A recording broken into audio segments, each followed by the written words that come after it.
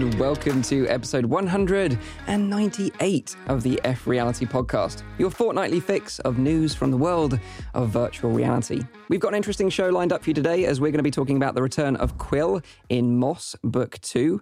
We chat with our special guest, Max Weisel, about his latest VR sports archery game called Knock.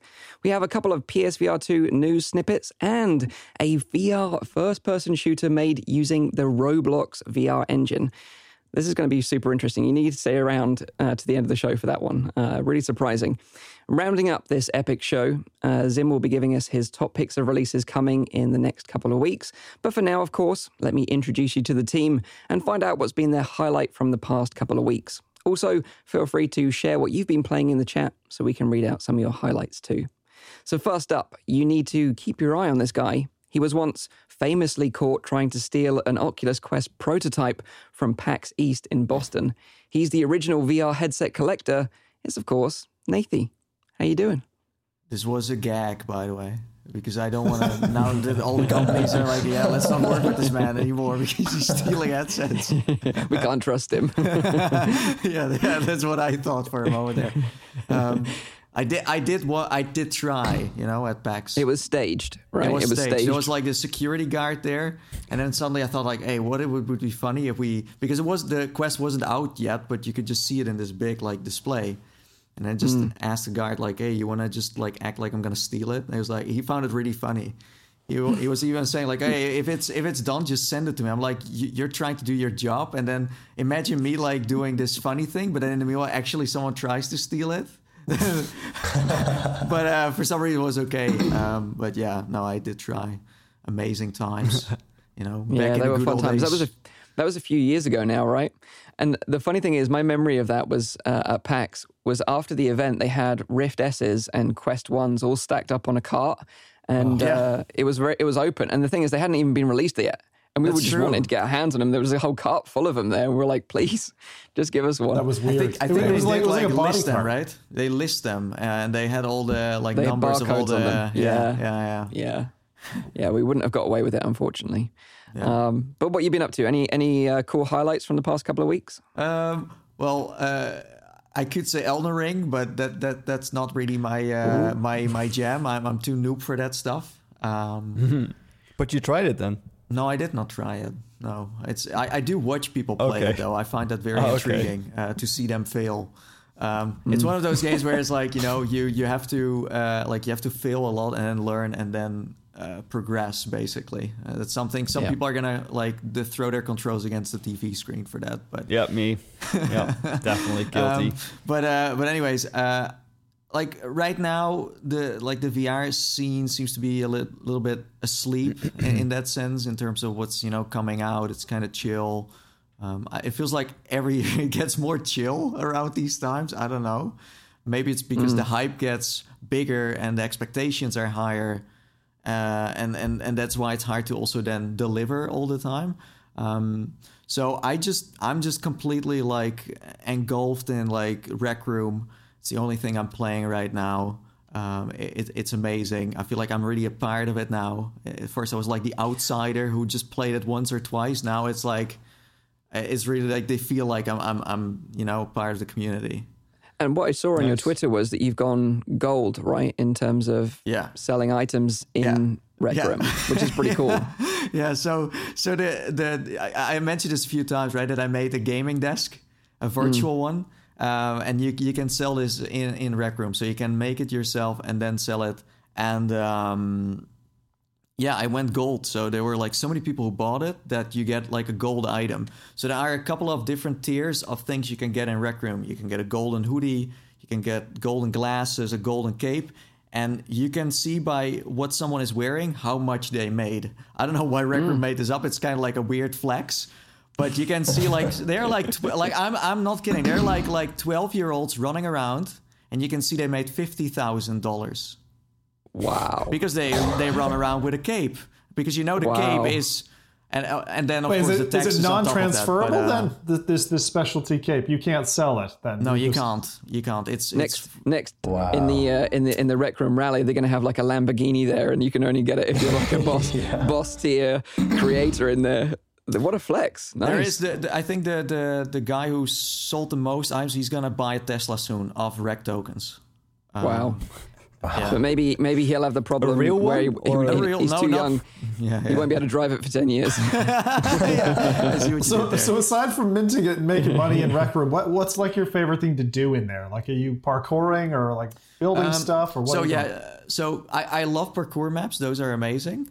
They sometimes are so hard that people make skip buttons. So if you get frustrated, you have to buy a skip. And some people make money with that. It's crazy. I usually just keep playing until I make it because every parkour is finishable. But I also like to go to house parties. They're like every Friday there are crazy parties. You have like 18 plus parties for, well, adults and stuff. You also have ones for 12 plus. No. And they kick you. There's like even a guy There's like at the 7 entrance. people there. There's a guy at the entrance who checks if you are, doorman. you have to Virtual you have to doorman. say something with your voice to sound if you're. And if you've got like a So you have low-pitched like a voice, you bunch get of like kicked out. 12-year-olds going like, They just judge you based on your voice. That's hilarious. Yeah. And besides also just hangouts where you just like hang around. I usually go to the McDonald's. It's one of the places I like to go. The But chicken nuggies are good in Rec Room. they're amazing. Yeah. Hand drawn. I'm Delicious. telling you, they need to do it where you can like buy a pizza in Rec Room and it comes to your door. They could totally do it. They could totally do it. they Just could. partner with TradeStream and bam, you could do that. That'd be amazing. But so what we're doing right now is we're like 3 years ago, then like Rec Room made an arcade for me, and you could get like an item in it. So when you then entered, you would get like this arcade jacket. Right now we're completely overhauling this room because if a VR, like when you play a VR game from 3 years ago, it's kind of outdated. Same with rooms. There are like new systems coming out, so the whole thing had to be recreated. It's taking a lot of work. But it's totally worth it because we can now, for example, play with like more lighting and stuff. So the room looks better. We can add more new features in it. We added a shop so you can buy that gaming desk that I mentioned before in my arcade too. So there's a little spot there where you can go. So that's something we have been doing. It takes a lot of time. Like you would think that Maker Pen stuff is something you can just do an hour. It takes like a long time, like 4 or 5 hours. You did a really small thing.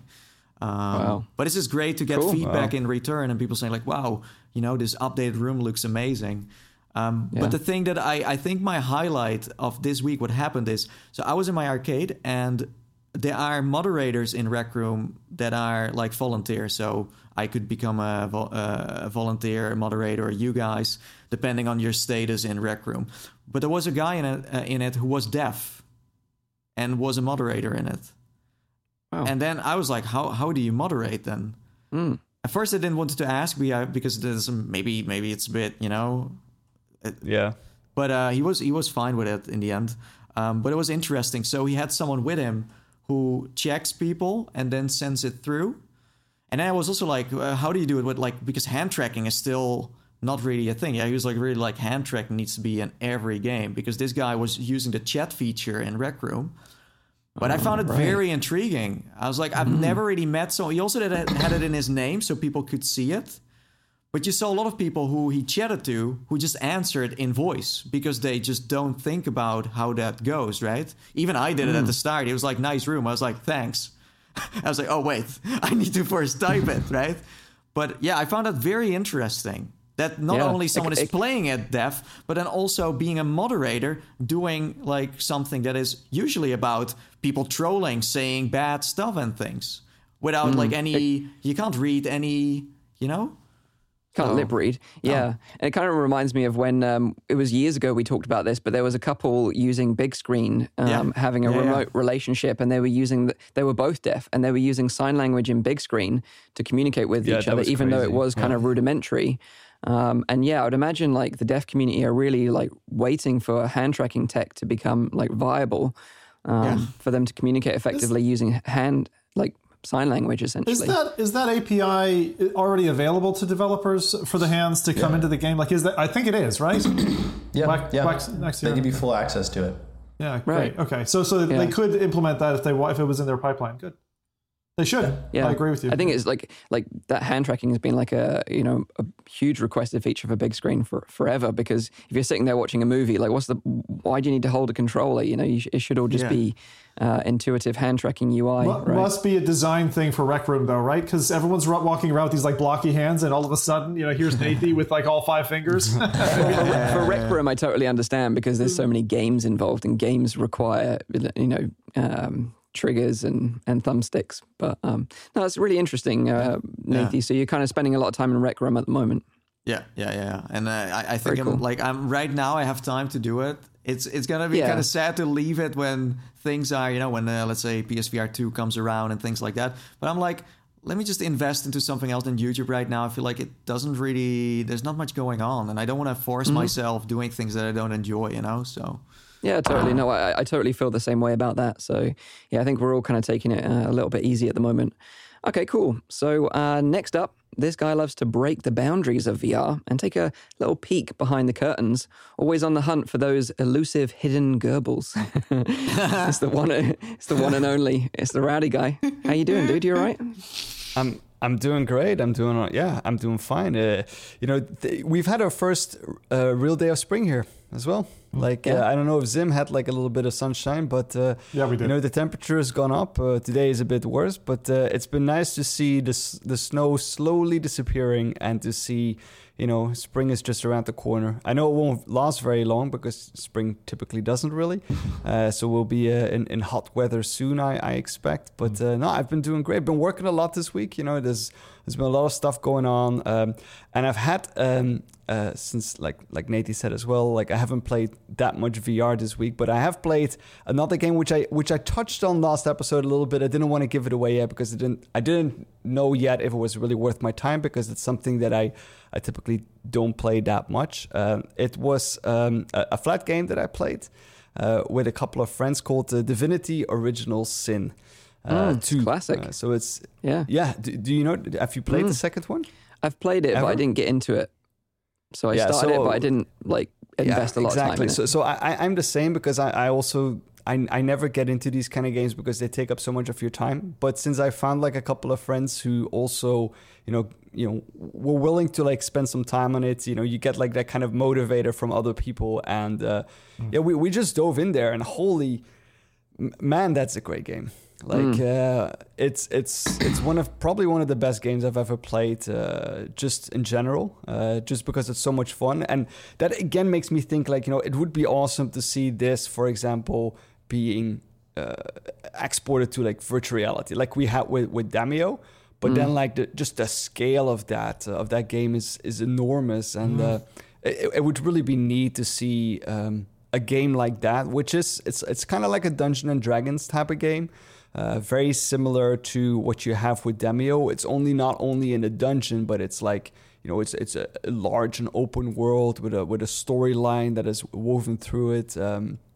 You have a lot of different classes, and you can play the game literally like a board game D&D for the people who are interested in that or who do that regularly.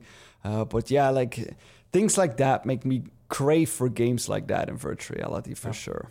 Yeah, like an isometric view from above. XCOM style strategy game, ever since what was it, Coatsink released I think it was Augmented Empire on the Gear VR, and then it was later ported to Oculus Go. We haven't had a tactical game like that in VR. I know you like XCOM a lot, and I do. I like it as well. And I'm a huge fan of like strategy games in general. I've played almost all of them, I think, that ever came to PC. I'm a huge fan of that, and it's a genre that I think that we don't see that often in virtual reality. And it's a shame, because even the turn-based stuff, like in Divinity Original Sin, it's so much fun to do, because you need to think about your plans, and Demio does a great job at that as well. But it would be nice to see more titles like exploring this particular genre. Like we did have like a certain time where they were pushing it more. You had like Brass Tactics, and then you also had another game from Vertigo. They made also something, I forgot the name, but you all had like these top-down games, these strategy ones that just came out. About Landfall? Yeah, Landfall. The twin stick shooter? Yeah, that was cool. Yeah. There was another one, though. Kind of PC, the Vertigo I one was suppose. different, right? It was the one where you were going around. It was like almost a donut-shaped level. I think it was, so. Sky Fall? Sky? Yeah, something Sky Dome? Dome. I don't know, something like that. It's old though. Skyworld. Yeah.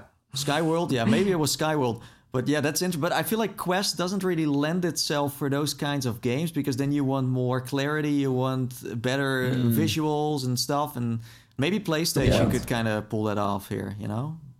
Yeah, fingers crossed. But yeah, Divinity Original Sin, really cool game. Yeah, nice. Yeah. Picking up a classic there. I take it was in the sale, Rowdy. I picked it up in this. That's why I didn't get Cyberpunk. Of course. Yeah, we all know. We all know it's in the sale. Okay, so next up, this guy's got a new addition to his already massive family. Congratulations are in order, as he's now the proud father of his very own little Questy. It's the legendary VR streamer, ZimTok5. Wait. Like, Zim's face was like, wait, did I get another child? I was like, what did I miss? I was like, no, you're confusing me with somebody else here. Anyway, your new son. Is this your new son? So your new son is called Questy. Questy. Oh, gosh. Show him. Show us the baby. 1 second. I have him up here. There he is. There we go. He's beautiful. I don't know. I have to replace my face because otherwise you're not going to see it with these. That's true. The legs. Does it have any hobbies? Falling off of my shoulder into a boiling pit of lava. I think. I don't know. It's like that sickly cute where you just want to throw it into a pot and boil it. What the hell? I'm just glad my kids haven't gotten it because they would have pulled the legs off of it already. Like or the dog. The dog gets hold of it. My dog is not a chewer, thankfully. Like, I'm so glad. She's not a chewer. I'm not going to continue that statement, but yeah.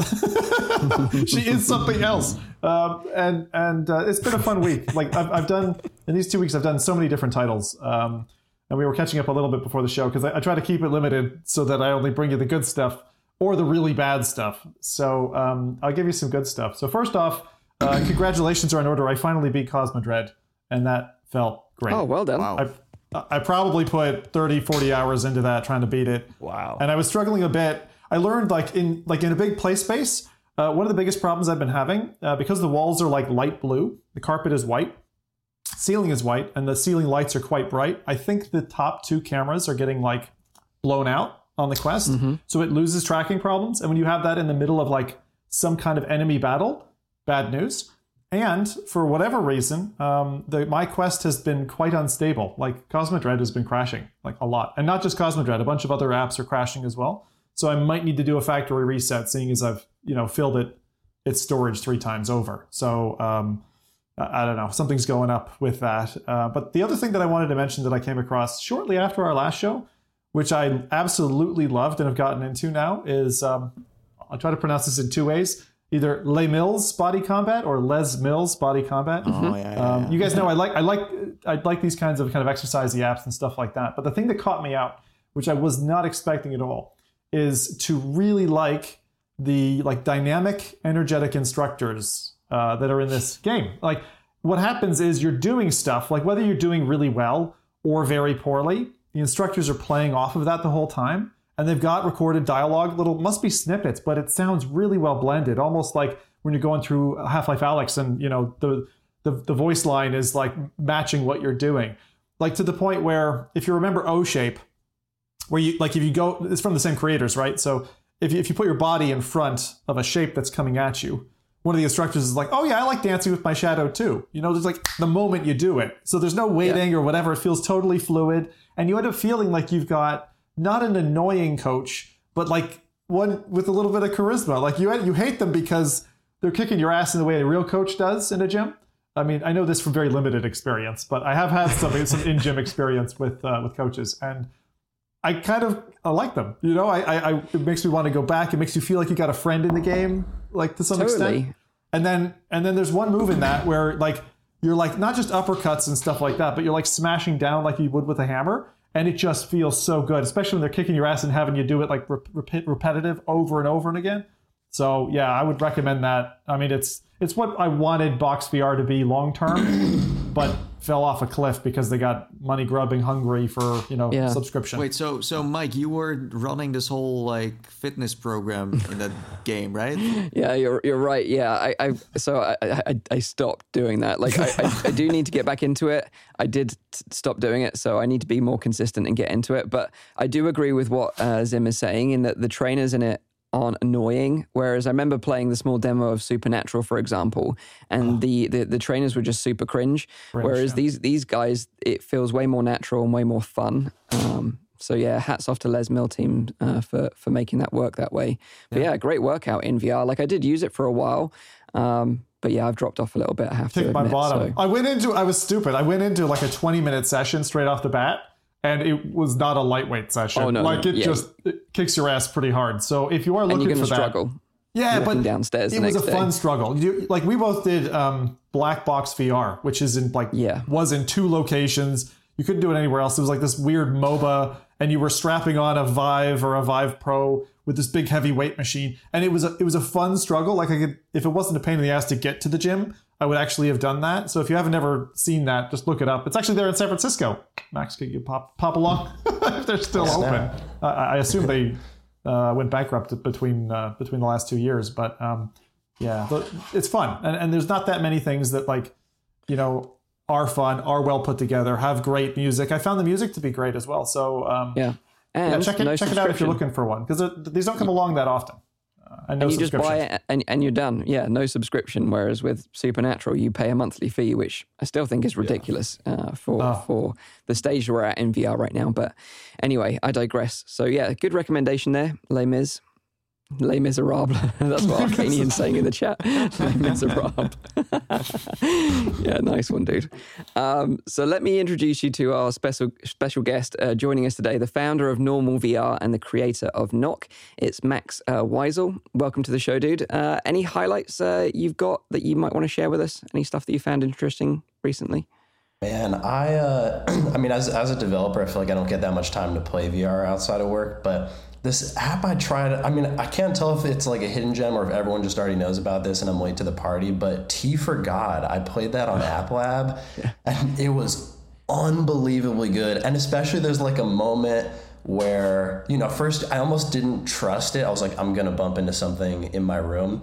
But after you get through just far enough that kind of just disappears and you just are completely immersed in it. It was amazing.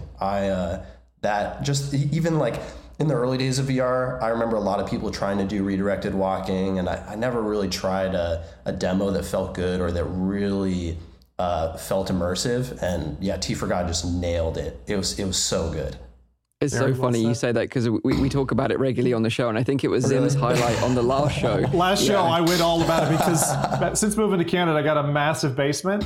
And it's like 8 meters by 12 meters, huge space. And amazing. I can max out the cell size in T for God. And as you say, it's like I couldn't tell you which direction I was pointing, and to do that for like an hour and a half, especially if you've got headphones and you're totally in it.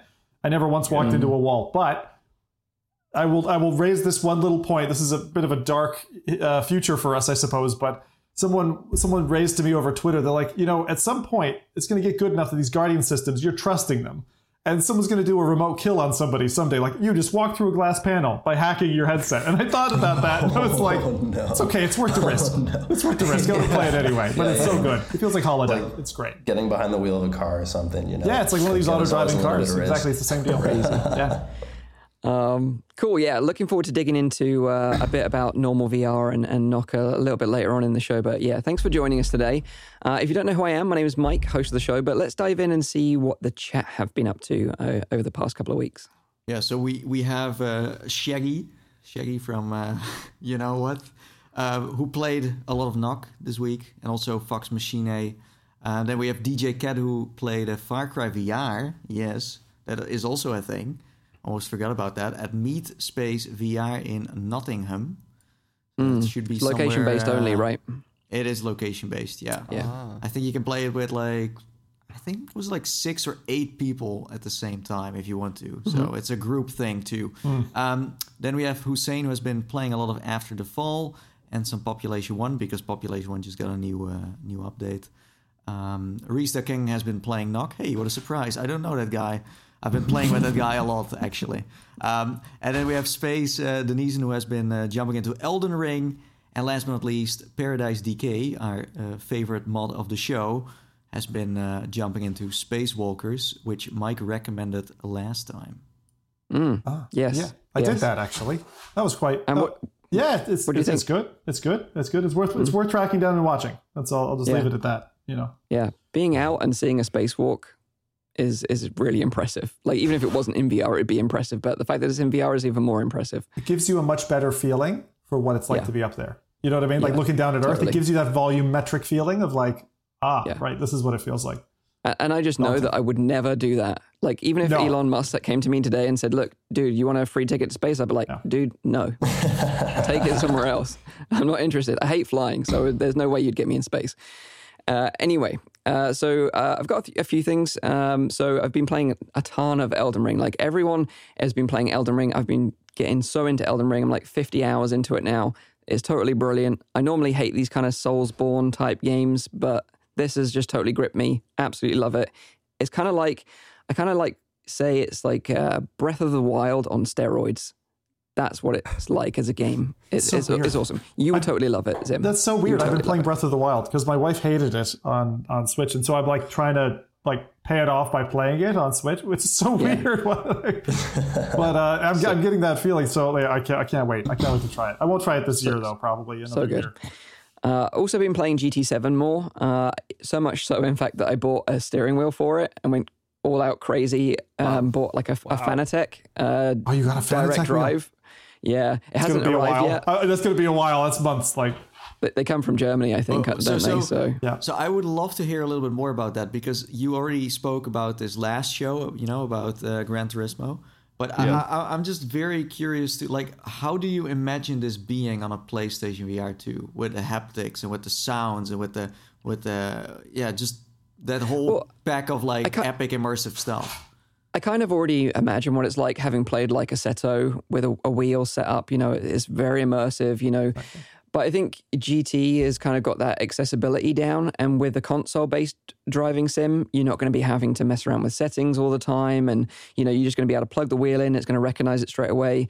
And I think that's the thing with a lot of sim stuff on PC. You need to go into it knowing that you're going to invest a lot of time in the setup process. Yeah. Whereas that's why...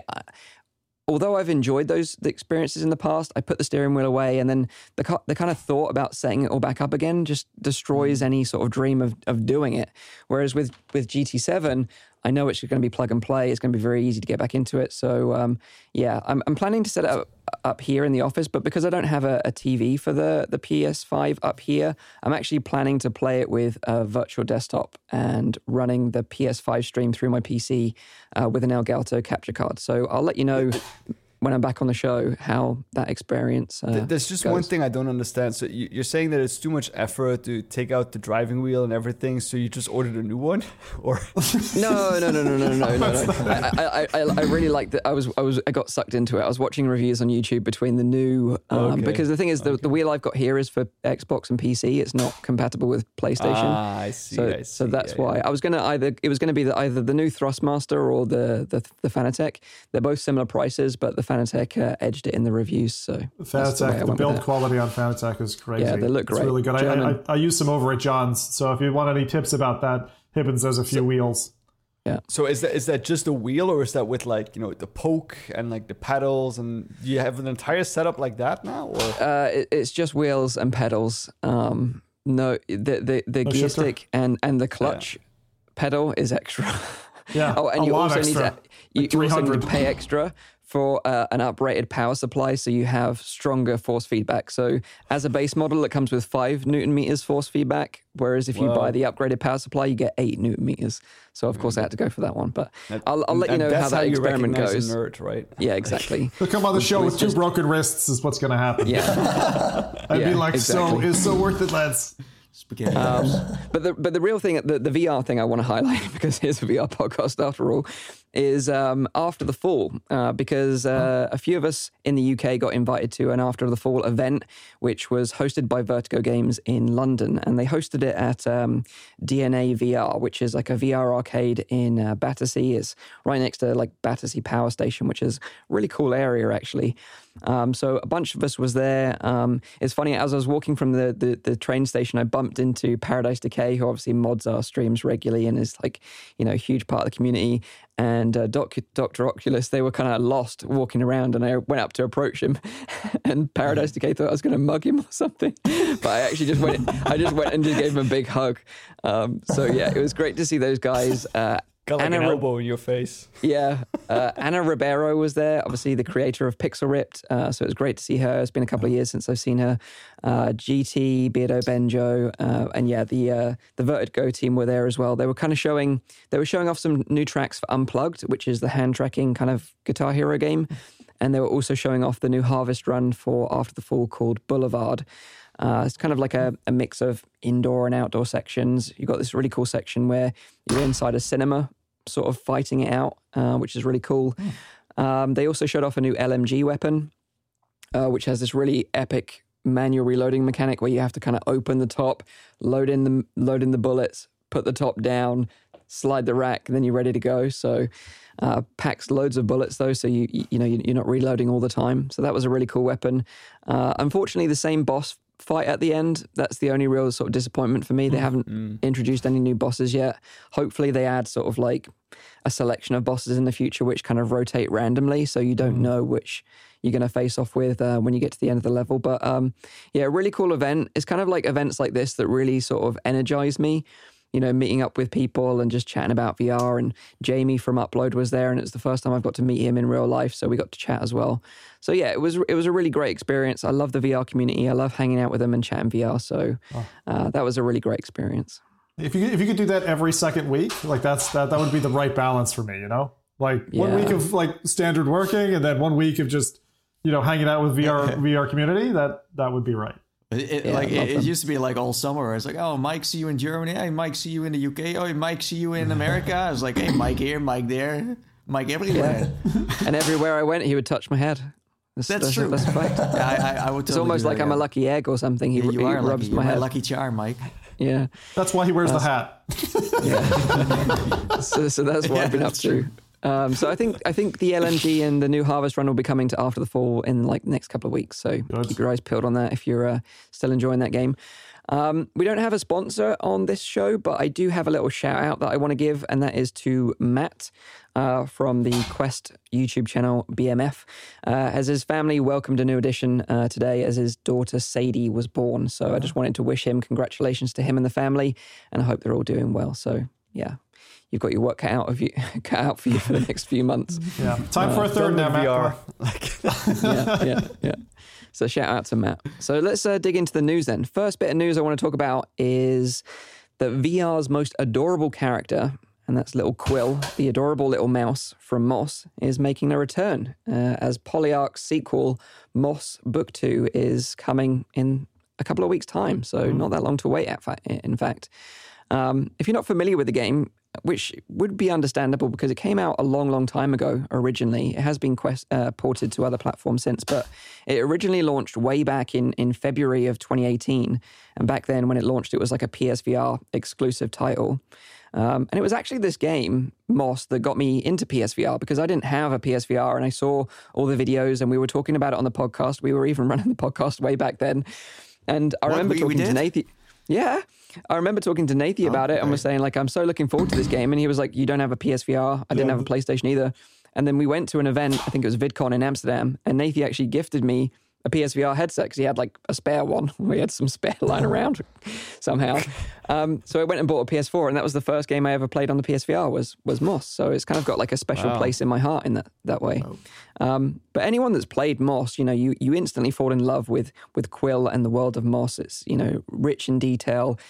You've got this dynamic with Quill that, if you hold her in your hand, you can actually feel her tiny heartbeat through the controllers. And it's little touches like this that Polyarch did that made it really like a memorable experience. And I think in my eyes, it's kind of like up there with the best VR platformers, right alongside Astrobot Rescue's Mission. You know, it's a really great platforming experience. What I always found very interesting about this title is that you don't play as Quill, right? Yeah, that's right. Because you're your own character in that specific world, right? Yeah. You're like a guardian or something like that. Like an and overseer. You play with Quill.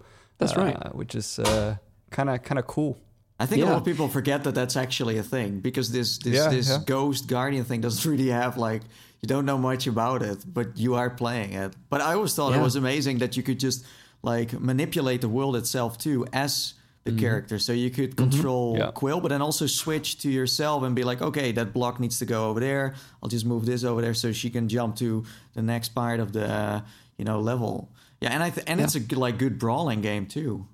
You know, it's not just like you say cute, but it's also like a really badass game to play. Yeah, it's like if you gave if you gave Lucky from Lucky's Tale a sword, and set him about the land, slicing things up.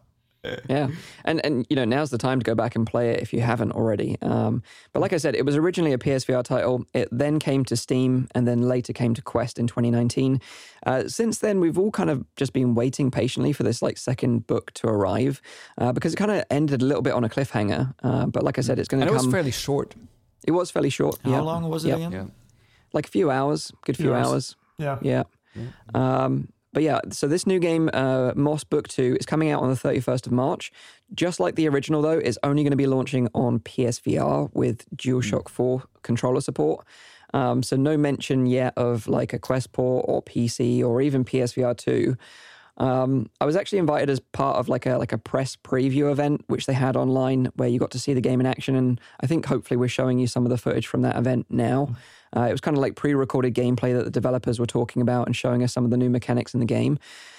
They did say that the new chapter will continue where the adventure left off from the original. So they did say, although it wasn't required, it's probably best enjoyed having played the original, because it literally does directly follow on. And they say that it will be several hours bigger than the original game. It will have more interaction, it will feature more puzzles, more traversal, and bigger enemy encounters. And as from the footage, it's very similar to the original game, but I love how Quill is animated. The animation on Quill is just like top notch. It's almost like Pixar level quality, and it really sort of brings this little character to life. But some of the new things we got to see in this new gameplay that you might see in some of the footage, and if you're an audio listener, sorry, but yeah, go and check out the footage. It's worth checking out. You see Quill is able to pick up a new weapon in the form of a heavy hammer, which kind of has a dual ability in that Quill holds this hammer and can do damage with it, but also you as the Overseer, the Guardian, can take control of like a spirit version of this hammer and interact with the environment, and particularly where you've got enemies that are like wearing armor, you as the Overseer can knock the armor off, which then allows Quill to finish that enemy off. So, like you're kind of working together through this adventure. And I think that's a bit of a theme in this new game, is that they want to really leverage the fact that you're on this journey together as a team rather than just playing as Quill alone. So it almost feels like you're doing something at the same time. So Quill is doing her own thing, and then you can, I see. And you're controlling both of these things at the same time, of course. But yeah, so that's the new hammer. They also hinted that there'll be other weapons in the game, and that you'll have to use certain weapons in certain areas, a bit like a kind of a Metroidvania type game. Another new gameplay feature is that the player is able to grab vines from the world and kind of build connecting bridges, and also make climbable walls for Quill to navigate the environment, which is something we didn't see in the original game. But again, is just adding that another level of interactivity with the world as you as the kind of like Overseer, the Guardian player. I did ask them if they had any benefits of playing the game on PS5 as opposed to playing on the original PS4, because as we know, this is just for the original PSVR. So they kind of said that the game will look slightly better and it will load faster on PS5 compared to PS4. But that's the only difference right now. But you didn't ask about the haptics or the new controllers, how they kind of, Well, that's the thing. They didn't even say that it was coming to PSVR 2. They wouldn't acknowledge the fact that it's coming to. We all know, of course it is. Of course it is coming to PSVR 2. But they don't want to talk about that right now because they can't. Yeah, I get it. For obvious reasons, but no doubt they're working on PSVR 2 integration, and also it's likely going to come to PC and Quest, just like the original did as well. So I'm sure a lot of Quest players are excited for this one. But how do you guys feel about the fact that it's just coming to PSVR 1? Because I think it's quite an unusual move. Yeah.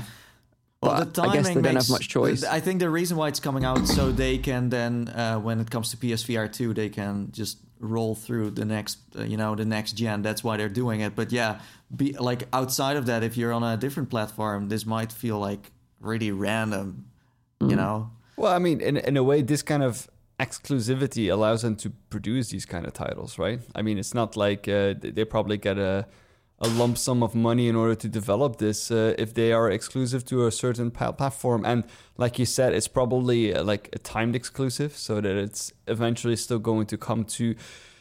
With that, I have less of a problem. I think that if it's like an exclusive to a platform, that is more of a problem with me. And of course, we don't know yet if this is indeed the case, going to be like a timed exclusive.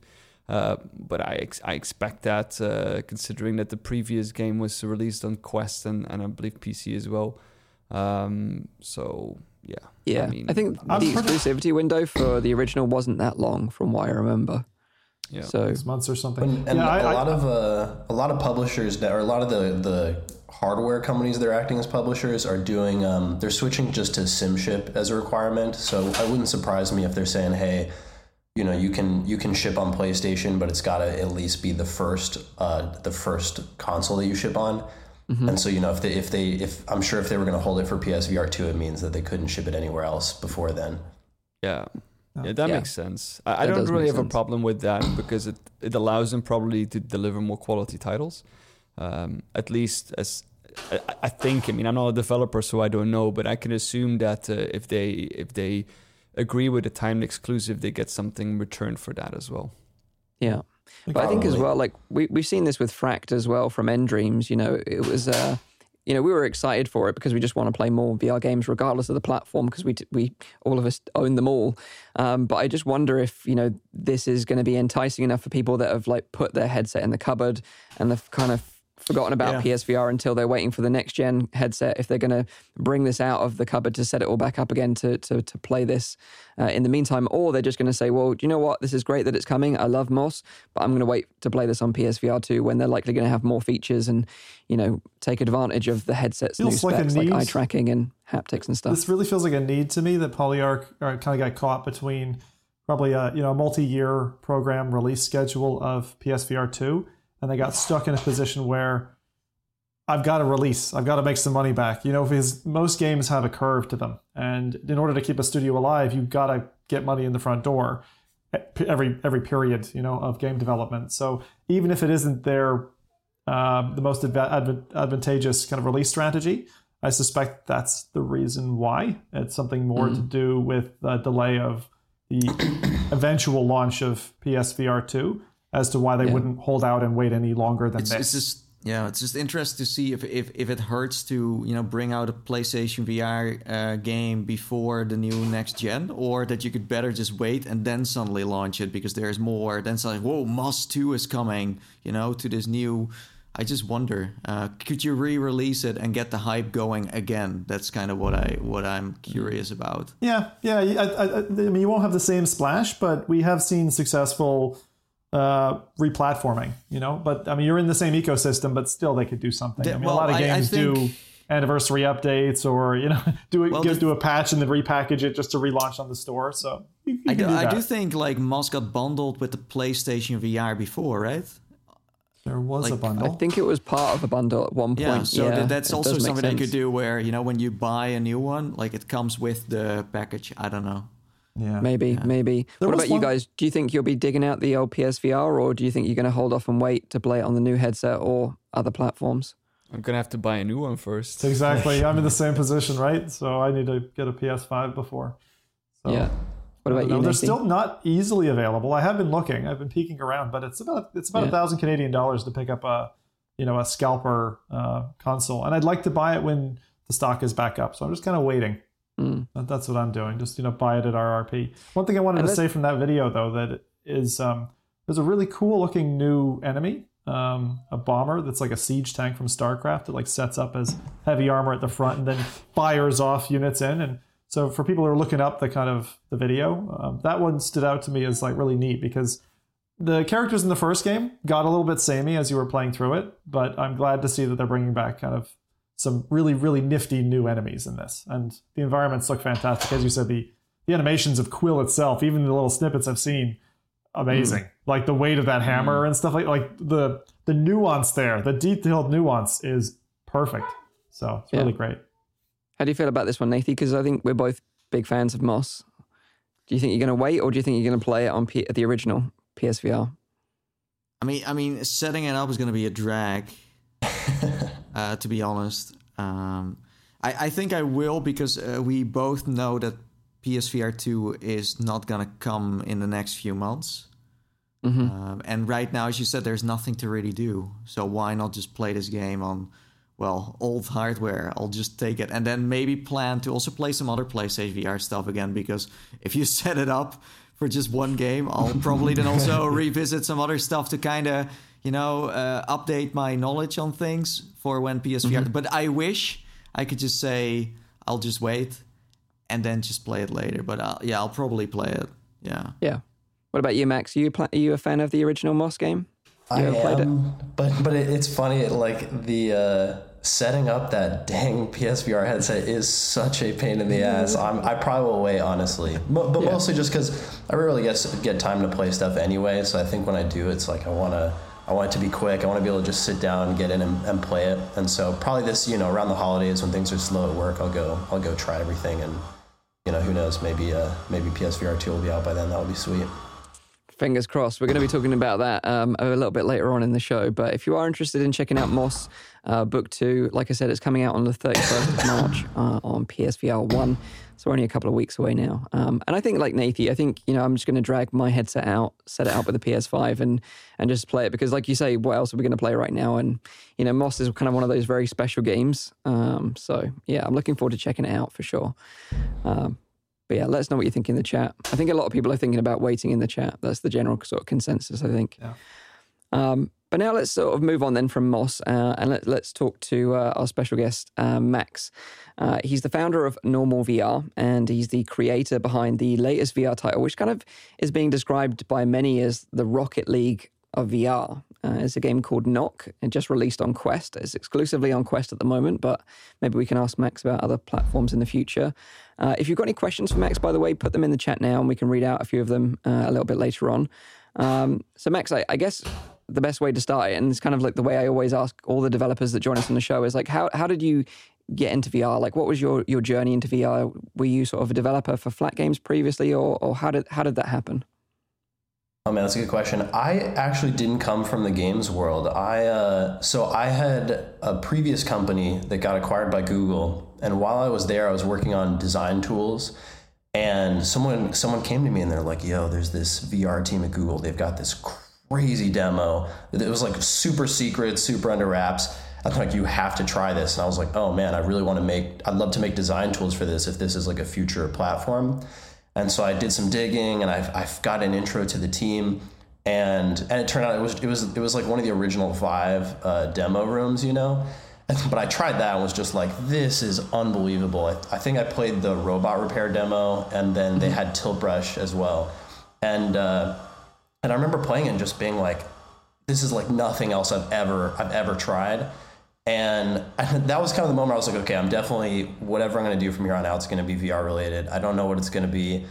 And I at some point just kind of went, I don't even know if anyone knows what it's going to be. And so I left Google to start Normal. And the goal with Normal was really just to build stuff, see what's actually tight. I don't think this was like early 2016.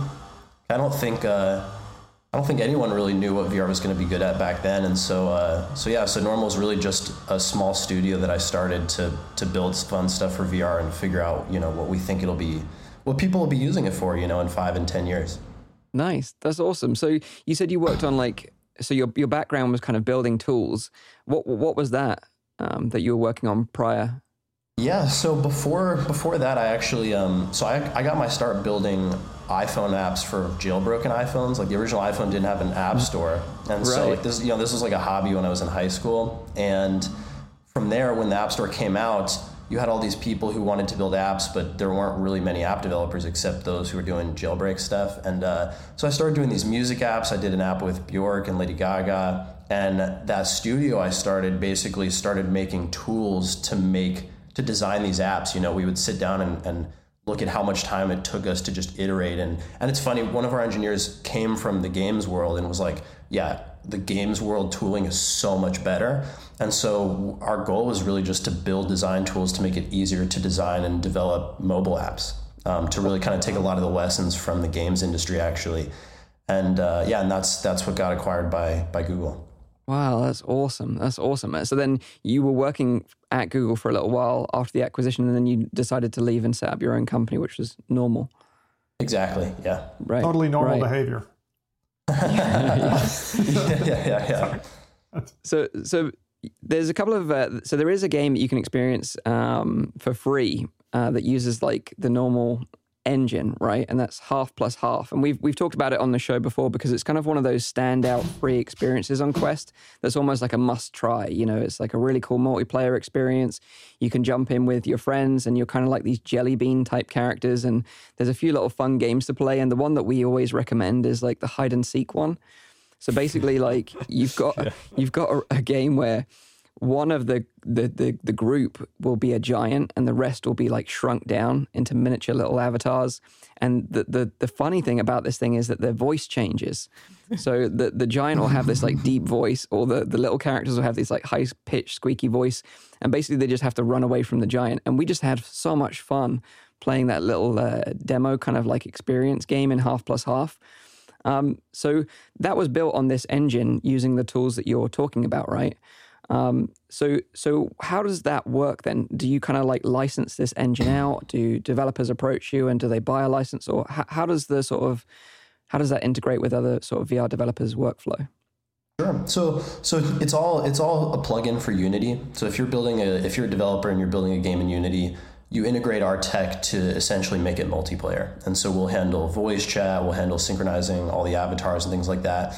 And it works similarly to any kind of like hosting software. You know, you can download the developer kit for free, you can integrate it for free, and then you just pay us for how much you use it for bandwidth and stuff like that. I mean, the thinking there was, really it started because some of the first prototypes I made at Normal were multiplayer. I was actually talking to Patrick from the Tiltbrush team. And I was like, Patrick, you know, what are you excited about in VR? And he's like, co-presence, just being in a space with someone. He's like, that's all I want to try. And I made a demo. It was just like you had a little cube for your head and hands. And we hopped in. It was just immediately, you know, you've all experienced this now, but just that feeling of being in the same space with someone was absolutely mind-blowing. And so the goal with Normcore was really just to make that easy for other developers. And, you know, if somebody makes a successful title, then we get some money coming in. Originally, it was like, let's not put all of our eggs in one basket and make one title and potentially, you know, have the studio go under if it doesn't do well. But now we do a little bit of both. So Normcore kind of funds us doing these other titles of our own. That's really cool. Can you tell us about any games that use Normcore as their sort of foundation for multiplayer, or is that kind of like super secret? It is secret, but I can talk about the ones that have mentioned it themselves. So the two off the top of my head are Pro Putt or Golf Plus now is using Normcore. Gym Class VR is using Normcore. I think I should really build a list of who I can talk about, but one other, I mean, the one I also can talk about, weirdly enough, although I don't know if they've released it yet. I can't talk about what they're doing, but funnily enough, Unity uses Normcore for a lot of their projects internally. Cool. That's I was awesome. going to make a comment there on Golf Plus because I've been playing the last 3-4 weeks with my dad. Every Wednesday we get together. We were just hitting Wolf Creek recently, but like the multiplayer aspect there is great, smooth, slick, doesn't have a hitch. So thank you. Well done. So I guess like you take all the pain out of it because you're hosting the servers yourself. Is that right? Yeah. So Normal hosts all the servers and ideally, you know, you're a small indie dev, you don't want to run that stuff anyway. And we get deals with cloud providers because we're running so many apps that we can essentially charge you what you would pay Google Cloud anyway. Except you're also not having to do DevOps or manage it. It's ideally it's really meant to be something that's just more affordable and a better product for any indie. That sounds awesome. And like, forgive my like lack of understanding around this topic, but like, is there any competitor in the VR space, or what's the alternative? Like, you just have to build it from scratch as a dev?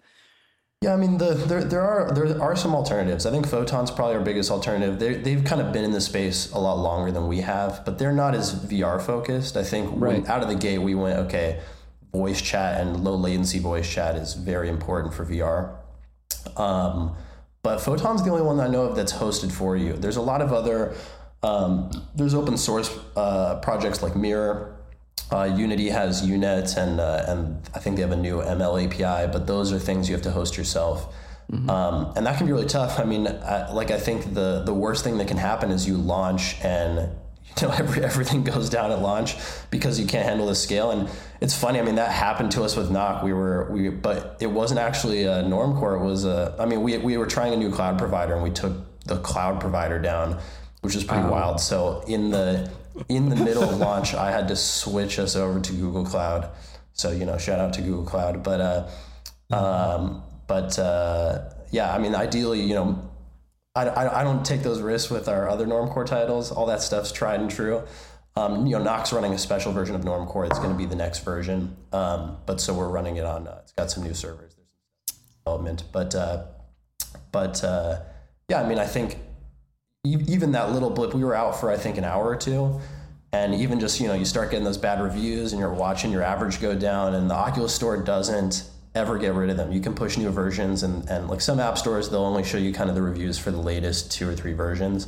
But and so it can kind of be the kiss of death. If you get below a certain rating, Oculus will stop showing you on the store altogether unless people search for you directly. And so I think the main reason a lot of indies use it too is just you can launch and know it's gonna stay up. Like the amount of traffic we're already handling is pretty high. So yeah. So was Half Plus Half like the kind of like showcase of what Normcore could do, because that was free, right? That was released as a free app. Was that kind of like a showcase of what that can do in the background, or was it another idea? Or you just wanted to throw something fun out there? Sort of. So Half and Half is actually the culmination of a lot of things we did internally at Normal. So when Normal first started, I was living in San Francisco. I wanted to move to New York. I didn't want to sign a lease on an office. And so everyone just started working remotely. And what kind of happened naturally is with the early versions of Normcore, someone would make a prototype, they would drop Normcore into it, and then send the build on Slack, and we'd all hop in together and talk about it. And it was so much easier to give feedback that way, because rather than sending a build and saying, hey, let's hop on Hangouts, after you try it, you could just hop into multiplayer VR and be like, okay, what do you think about the design of this? And like everyone would have a copy of the object. But so that turned into an internal app called Normal Chat. And Normal Chat that's where Wanda, the avatar from Half and Half, was created. Right. It was a space for us we did all of our meetings in there. We did our stand-ups. You could import any Unity project into it. And we also had like support for Poly, where you can import 3D models and stuff. Like even you'd mentioned earlier the different size avatars in hide and seek and the voice changing and stuff. That's actually also from Normal Chat. At some point you could take any 3D model and you could teleport onto it, and you'd be tiny, and then you could fly it around sort of like a little drone. And someone's like, oh, what if we change the pitch of the voices too when you do this? And I remember one day I was a little late to stand up, and I show up and I just see I don't know if you all remember, there was like a pair of hot dogs model on Poly, and basically 3 little avatars with tiny voices just fly by me on a pair of hot dogs. And it was just like a fun space for us to check in and talk about what we're doing. And Half and Half was sort of really just an idea to bring all that together and be like, what's a space I want to spend time with people in? I think that it was a little too early. I think when it came out, most people didn't really know someone. Their close friends didn't have VR, and even still, we're just getting to that point where a lot of my friends outside of tech have a Quest.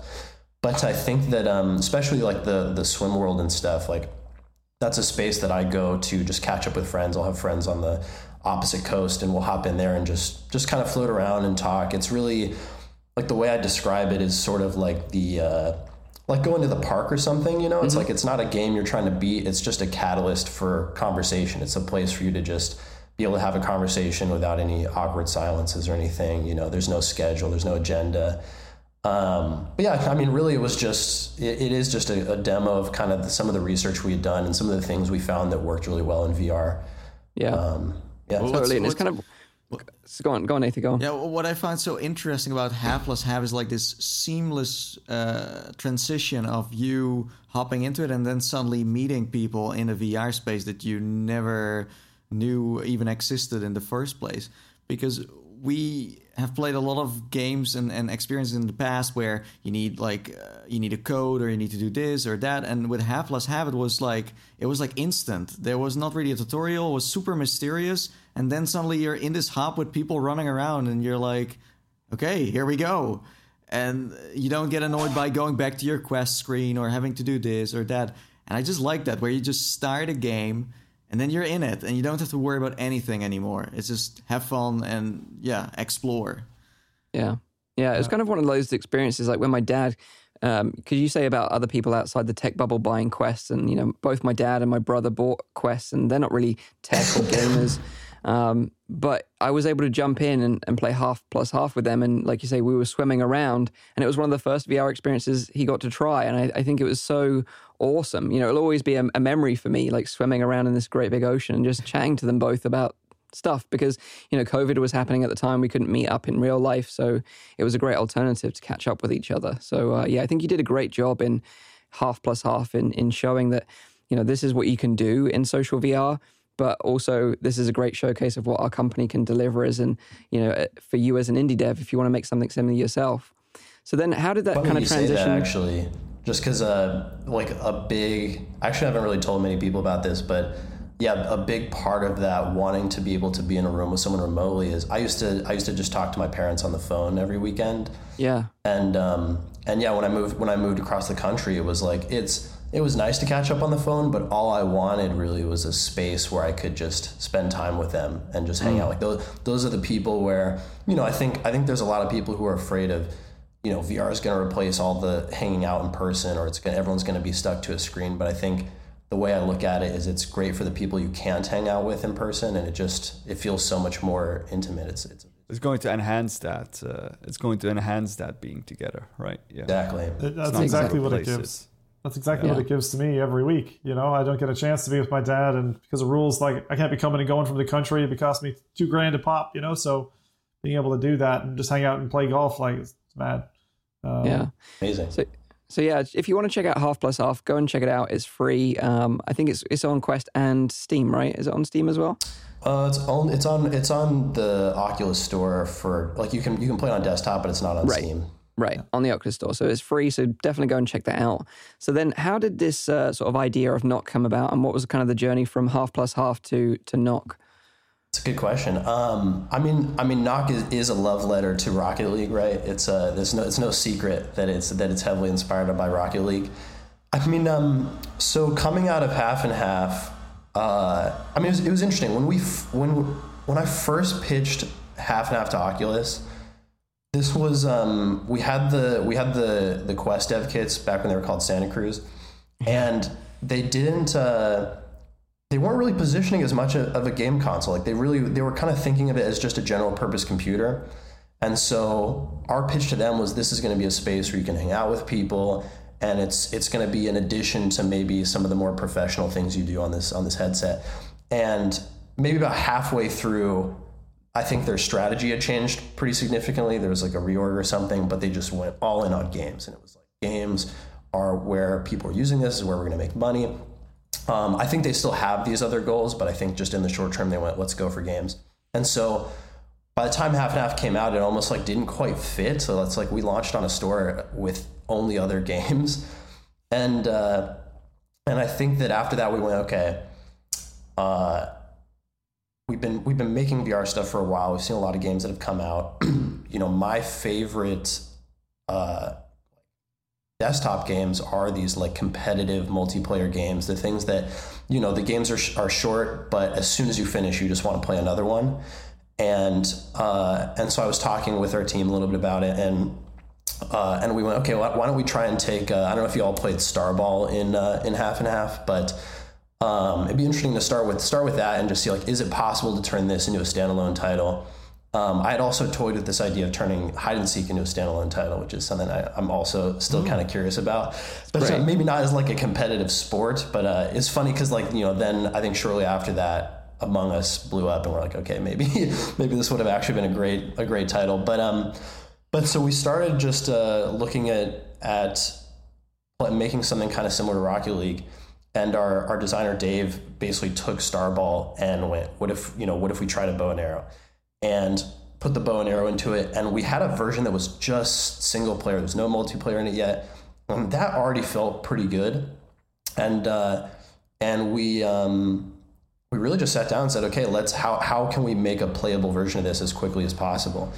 And this is maybe, the timing on this is getting kind of fuzzy, but I think we spent maybe the first year just like working on the multiplayer for it. This is when we realized we had to make a new version of Normcore for it, just to get something that can be that low latency and that fast paced. You kind of have to do a different technique. And once we got that working, so that I think the first playable version was around actually almost exactly a year ago. And it's funny because it when I think about the title, I'm like, oh, it must have been as fun as it is now, but I know it wasn't. Like, I know we played it. I hopped in with a few friends of mine, and they were like, okay, this is cool. This maybe has some legs. Like, the locomotion didn't feel quite right. You had infinite arrows and you couldn't jump. And so what we found is everyone just kind of stood in front of their goal and just fired off arrows, you know, no one really moved around. But we started playtesting it with friends, and people were like, you know, maybe you should limit the arrows, and then people have to run around to pick them up. And then around summer of last year, we started doing an alpha test. And that was me going, like, you know, with Half and Half, we didn't really show it to anyone until it launched. And even on launch day, we're like, oh my God, there's so many obvious things we need to get in here, like high fives. And I think even the homeworld where all the people were, we didn't have those ghost avatars yet. And we just went, oh my God, you go to this space and it's just totally empty. Like, when you're building with your team and, you know, you're just inviting people to your party, you didn't really realize that was missing. But at launch, we're like, oh my God, like, the whole point of this home world is to be here with other people. And so we threw that in pretty quick. But Knock was interesting because I went, if we're going to make a game that's fun, we have to play test this with people so like we basically know it's a hit before we launch it. This isn't really a concept you can iterate on in public, because people are going to get good at whatever you put out. And if you make any big changes, they're just going to be like, I'm done with this game. And so I had actually posted a GIF to Reddit, and I think I forget what the caption was, but it was very low key. Didn't mention the name of the title. I think it was just like, hey, I'm working on a prototype. Anyone want to try this? And just everyone who replied, we just added to a Discord and got people playing it. And then I think we had about 400 people in it, but about 10 of them were really playing it on a regular basis. And we just spent 6 months working on it with them. Just anytime they're like, this doesn't feel good, or this doesn't feel good, we try and kind of tweak the mechanic a little bit. And yeah, that's kind of how it came to be. I think I've met some of those players who must have started with you, because the skill gap already, like, out the gates in the first week or two has been pretty. Really like, there's some really fundamental things, and this is where I want to pick your brain, because I picked up stuff playing with other people. But I'm curious what your tips are, because one of the things I didn't know was when you land your arrow on the ball, you get an extra shot, which means there's this like rotating cycle of you want to fire almost rapid fire, but you want to also be accurate. Because if you miss, you have to go and obviously pick up some beads and load up your bow again. But I found that out, and I was like, that's just transformational. That's so different. So what are your tips that you think that people new to the game don't quite know? Man. I mean, you touch on a big one that I tell people is, while you're working on your accuracy, just try and be close to the ball and hit it often. I think that the flip side of that is that if you're hitting it often, the other person's probably missing often, and you're going to drain them of arrows, which is just a really, really good skill. I think the other one is you can be really effective at kickoff if you hit it twice in a row. It's really hard to defend against, because the first hit, you know, you hit it in their direction and they're kind of getting ready to save it, and that second hit just slams it in before they have time to react. And really the only way to counter that is to get your defensive hit in before they get that second shot in. But yeah, I mean, and the other thing is really just play for improving your accuracy. Like people in the alpha, myself included, can pretty much hit the ball from anywhere on the field. And it's yeah, I mean, it sounds kind of wild, right? And even like, I think while working on the game, I didn't think that would ever be possible. I just almost was like, I don't know if the controllers are accurate enough, but you can get to that point.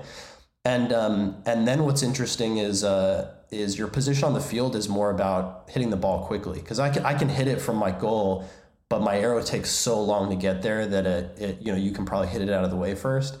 And this whole meta opens up where, especially when you're playing doubles or triples, like you are thinking so much about where you are on the field and where your teammate is. Because even there's this guy who's kind of a legend from our alpha named Crow, and he became a legend because we started playtesting. He got in a little bit before we posted to Reddit, like 2 weeks maybe, but he got pretty good. And then we added a few hundred people from Reddit, and every time they went up against Crow, they just got destroyed. And it's funny because he's like the nicest guy ever, but everyone was like afraid of him. Everyone's like, oh my god, I do not want to get matched. And we still had the skill based system and the leaderboard and all that. So people in the alpha were really trying to climb the charts, and it was sort of like you knew that if you went up against Crow, you were going to lose. And even I think where the real legend started is I was number one for a while, and then Crow beat me, and I could not beat him for like 3 weeks.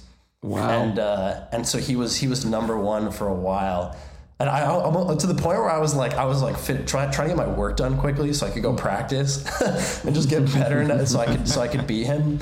But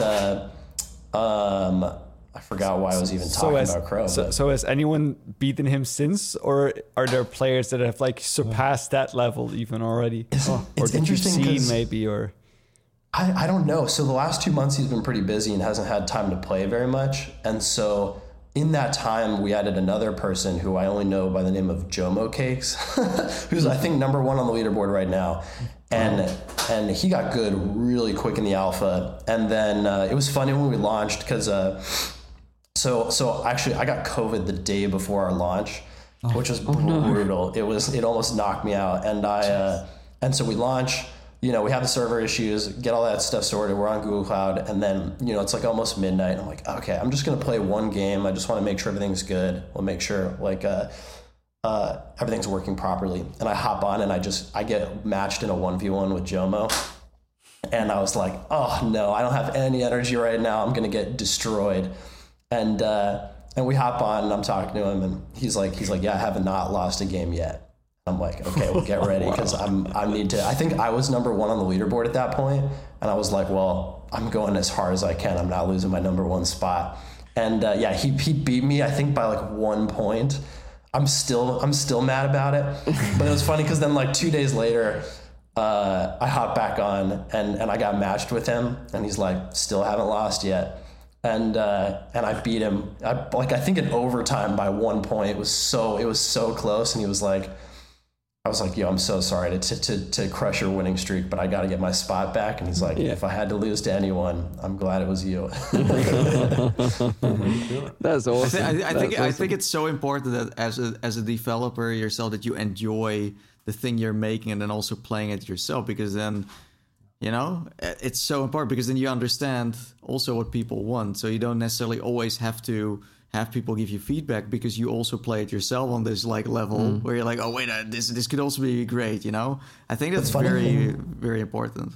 The funny thing about that is like our multiple people on our team are good at the game, and and we even use like different locomotion systems and stuff. But when we first added the ability to like jump and pull yourself in the air, I could use it to destroy people on the team, and it was funny watching everyone be like, I think we should limit that feature a little bit. And I was like, no, you guys just don't want to lose. And it's funny how like we certainly like playing the game has helped us, inform like what features matter and really understand like what makes the game feel good. I think you can do things to make it feel more balanced, or to make the matches feel more balanced. But if they feel kind of cheap or like an artificial limitation, like at some point, I think we had a bow with just like a cooldown. So if you fire too many shots in a row, and it's sort of like you feel kind of helpless while you're waiting for it for it to, I guess, warm back up, versus when you're picking up arrows, it's sort of like, oh snap, I need to go pick up an arrow. Like there's something you can do about it. And I think that a lot of like small decisions like that were easier to make when we all play the game. But certainly there's some contention around some features because they would give other people on the team an advantage. Like our designer Dave is just unbelievably good at shooting from a distance. He probably is a better distance shooter than I am. But yeah, so he hated that I would jump up and I could like dunk the ball down on him. But and I was like, no, we need to keep that. And he's like, well, you know, I think we should nerf it, but also I really want to have these curve arrows, because his whole thing is like he basically wants to sit on his side of the field and curve the arrows around. And like we have a prototype where you can. There's actually two versions of curve arrows that we're messing with. There's one where you steer them in air and the steering gets weaker as the arrow's in air longer, and then the other one is basically as you twist your wrist, it kind of introduces a curve, but it's fixed as it goes. That's really cool. And that one's pretty cool because I really want it to be a mechanic that sort of like each piece of the mechanic is something you learn after you've mastered the previous one. So first you're just trying to master shooting, then you're kind of doing locomotion, then there's those cubes. Yeah. And so now everybody just froze for me. Okay, cool, we're back. But so then there's the cubes, and the cubes are interesting because they're really hard, but once you kind of get good at them, they're extremely effective. For redirecting shots, for making saves, like there's a lot of crazy things people do with them, and I kind of see curve arrows as the thing you master after that. And the thought is like if you turn your wrist a little bit and you have just a curved trajectory, you can hit the ball to the sides. And I think for like hitting the ball around someone, I think it'll add a lot of depth to the mechanics. So, but there's always a lot of. I wouldn't call it drama. Everyone's very respectful. We all love working with each other, but there's definitely like tension because you can tell everyone's invested in the game. So I do see, especially in the chat as well, that there's a lot of people that have really embraced this game. I saw that, for example, D1360 VR said a 5-star score on Quest. Whoa, man, congrats. You knock it out of the park, which I thought was a great one. I was also wondering myself, if you lose your spot on the leaderboard, is that the last day that the game is online? Are you taking it down then, and so that no one can? No, I've already lost it. I think I'm like number 4 or something. We've been so busy with the launch, and then I was sick. Like I haven't had time to play. Excuse. Yeah, I'm trust me. Like this week, if I have any downtime at GDC, I'm gonna be trying to claw my way back to the top for number 1. And I know it's coming. Like I think the reason I'm trying to keep it so long is because like I know there's gonna be some kids who in a month will just be, I mean, and short of like quitting my job to play Nock full time, I'm not. I do think it's great to finally have like a sports game on Quest that is competitive but can also be played casual, has a good matchmaking system, because we a few months ago when like Larsenauts came out, this game they made the game but they didn't think about the matchmaking system, and that was resulting into people who never played the game would end up against people who were like playing it for like hours upon hours upon hours. Well, here it's like you, like as far as I can experience it, when I jump from 1v1 or 2v2 or 3, it's like you of course have different rankings, but it feels very balanced, and that makes it fun. You don't want to be, playing and then it's like they just destroy you. Like I've played so many VR games where you're like concerned about having not played it for a few weeks, and then when you jump back in, like with Nock as well. Like I sometimes play on a Monday, but then it takes like 3-4 days before I play it again. But then I can just jump in and kind of catch up with it because the system does its thing and keeps it entertaining. I think that's important as well. Like I think it's like a key ingredient of like a good game is that it's like. It's easy to play, but hard to master, right? That's like the kind of, I mean, I play a lot of Age of Empires, which is one of those games as well. It's like easy to play, but it's like hard to master. And that's like what has brought that game, so many players over so many years. So I think it's great that you have those like core concepts in there of like, making it easy for beginners, but have also value there for people to spend more time in there to become actually better and develop that skill set. So what I think the matchmaking will only get better too. Early on, the probably launch day was brutal because the matchmaker just didn't know what anyone's skill was. So there were people coming in who are unranked who have been playing for 6 months. But over time, it's really good at figuring out how good you are. I mean, for what it's worth, it's a modified version of True Skill, which is like pretty standard for games like this, and it's like the same thing Rocket League uses. But that was a big thing for us, was like early on. Like we kind of learned this through Crow as well. Like playing against someone who's way better than you just is not fun. Yeah. But as we have more players, the closer the matches to being a 50-50, skill match, the more, just the more fun it is. Yeah, the more, like, the closer the games are, the more you want to just play another one. The other 100%, thing yeah. I wanted just to mention real quick was the soundscape in the game. Like, this is true for Half and Half as well, but the feeling of like a highly polished like soundscape, just the sounds, every little menu interaction, even the fact that from almost like a user interface and a user experience, like from the beginning, how do you interact with the game? Well, you have to be smart enough to kind of cop on, I've got to use the arrow to shoot the thing to get into the game. And I love that kind of slipstream of, I'm not going to have to throw a tutorial in your face necessarily. You can get in, you can pick up and go. But the sounds are just wonderful. I don't even know where, for the sound of picking up an arrow nodule or whatever you call that, all of those little noises are fantastic. So whoever's on your team doing sound, really hats off to them, because it makes it so experienced for an audiophile. It's great. Yeah, that's all. So a lot of the sound asset design is Dave, same guy who does a lot of the visual design too, which is I think why it blends so well together. Funnily enough, I think that arrow pickup sound is a splice sample from one of the Sophie music packs. It's just like Dave and I love just perusing splice and like listening for stuff that matches kind of the aesthetic that we want. And then our other engineer, Chris Lane, did all of the actual like audio programming. And I think the one thing that he does that adds a lot that people don't notice is the spatial audio mix is super well done. It's all done in ambisonics. And so the presence you feel, like even just kind of knowing, like if you close your eyes, you can position almost everyone on the field who's talking. He's done a lot of work to tweak that, and it's designed to, and he did the same, he did it for Half and Half as well. It's really designed to be as close to the real world as you can get. Like even like if I were to face away from you right now, my voice would be a little bit muffled from my head occluding it. His audio engine in VR does the same thing.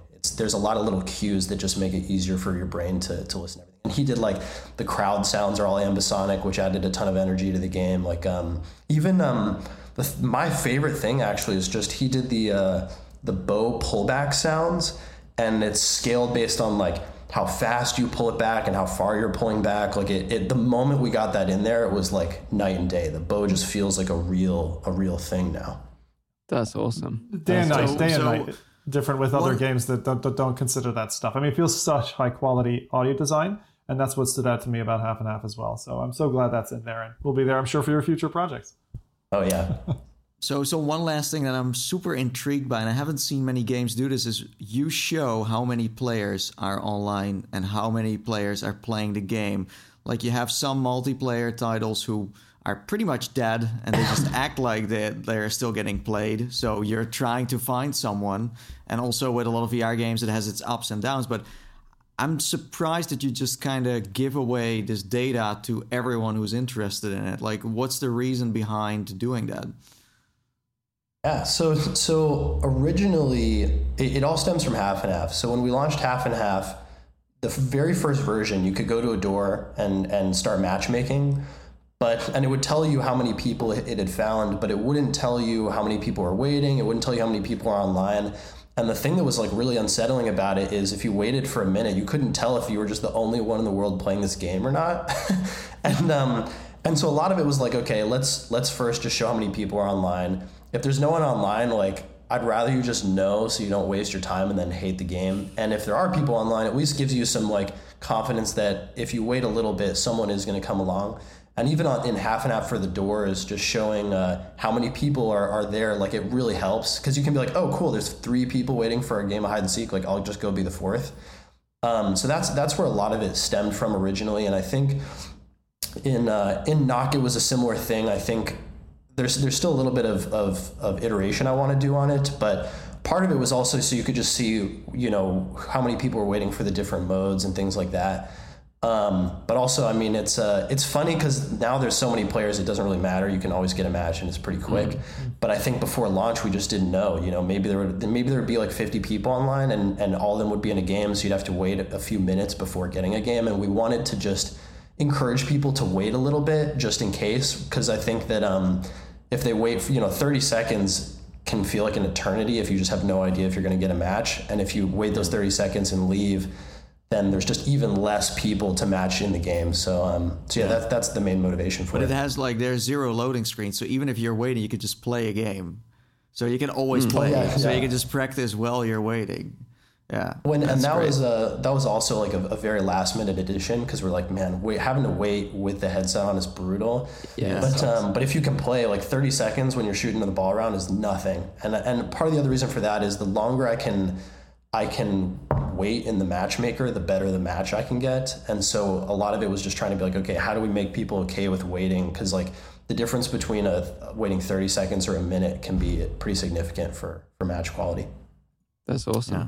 So what about the future of Nock then? Because, like a lot of people have said, like, it's like an esport potentially. Are you going to sort of embrace that and sort of maybe like do like hosted tournaments and plan events around the game? Only if you can participate and win every single one of them, he wins himself. Right. Virtual cameras. The medal. Yeah. As like another virtual important cameras one. and stuff like that. Yeah. Like we've seen in Onward and other competitive games in the past. Like, is that something on your roadmap, or is it just like...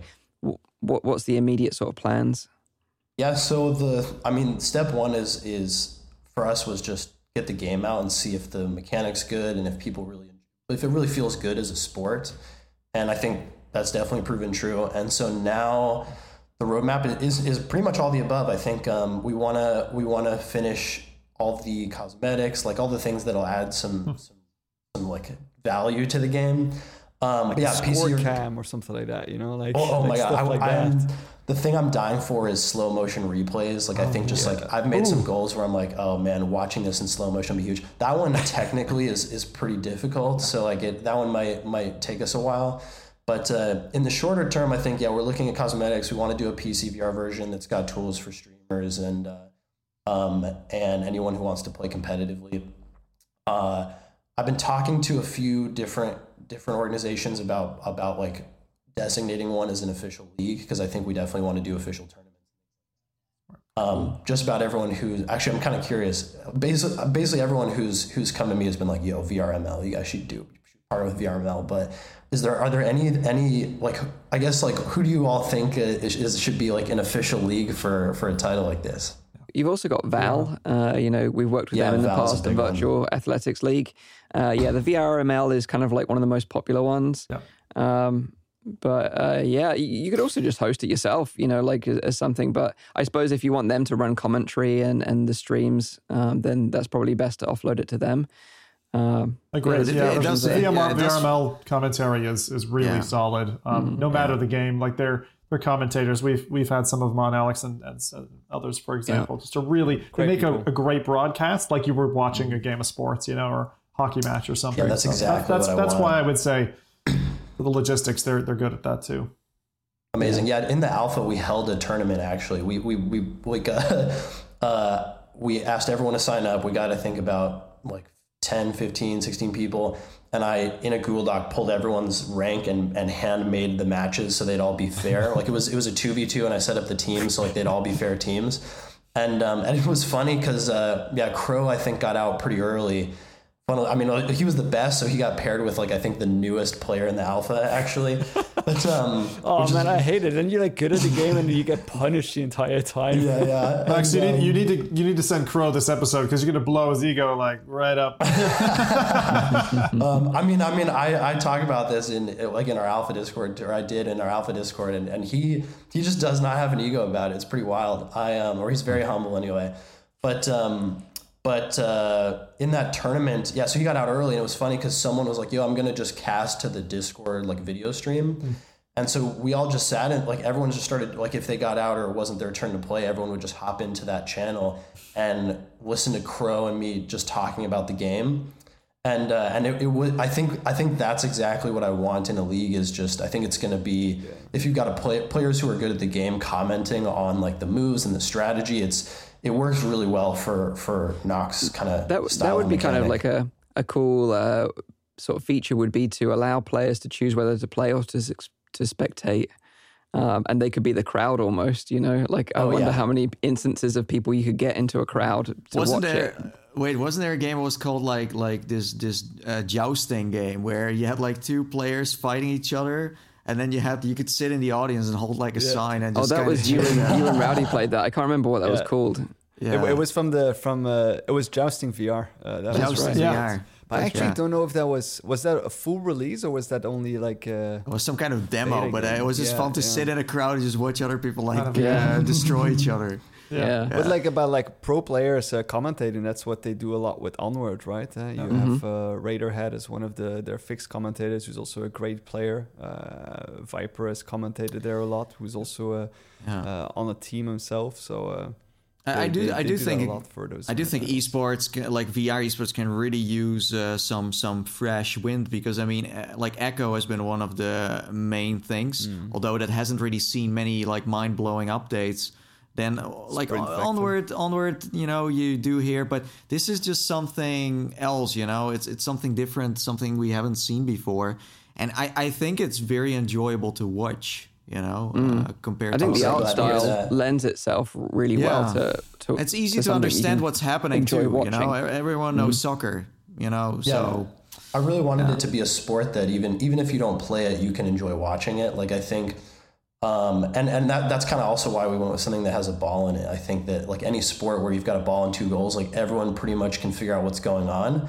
And versus like a lot of like first person shooters, things like that, it can be sometimes hard to tell like who to watch or like where, like it's unless you play the game, it can be really hard to spectate.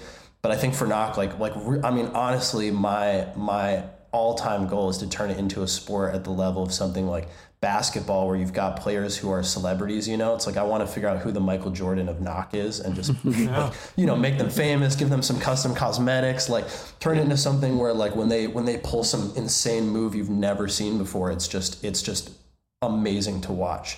I think that's kind of where I really want to take it. I mean, I think it'll take a long time, but that's sort of like the North Star. You've also got, I mean, having seen other titles come in and kind of position themselves early, but then have, let's say, the bigger name come over and kind of knock them out, so to speak. I saw it in poker. I saw it in a few other things in VR over the last kind of 8 years. But I think you've positioned yourself in a way that Nock would be very difficult to compete with, even if Rocket League decided to convert to VR, because of your locomotion, because of the things that you learned as you were going through your beta.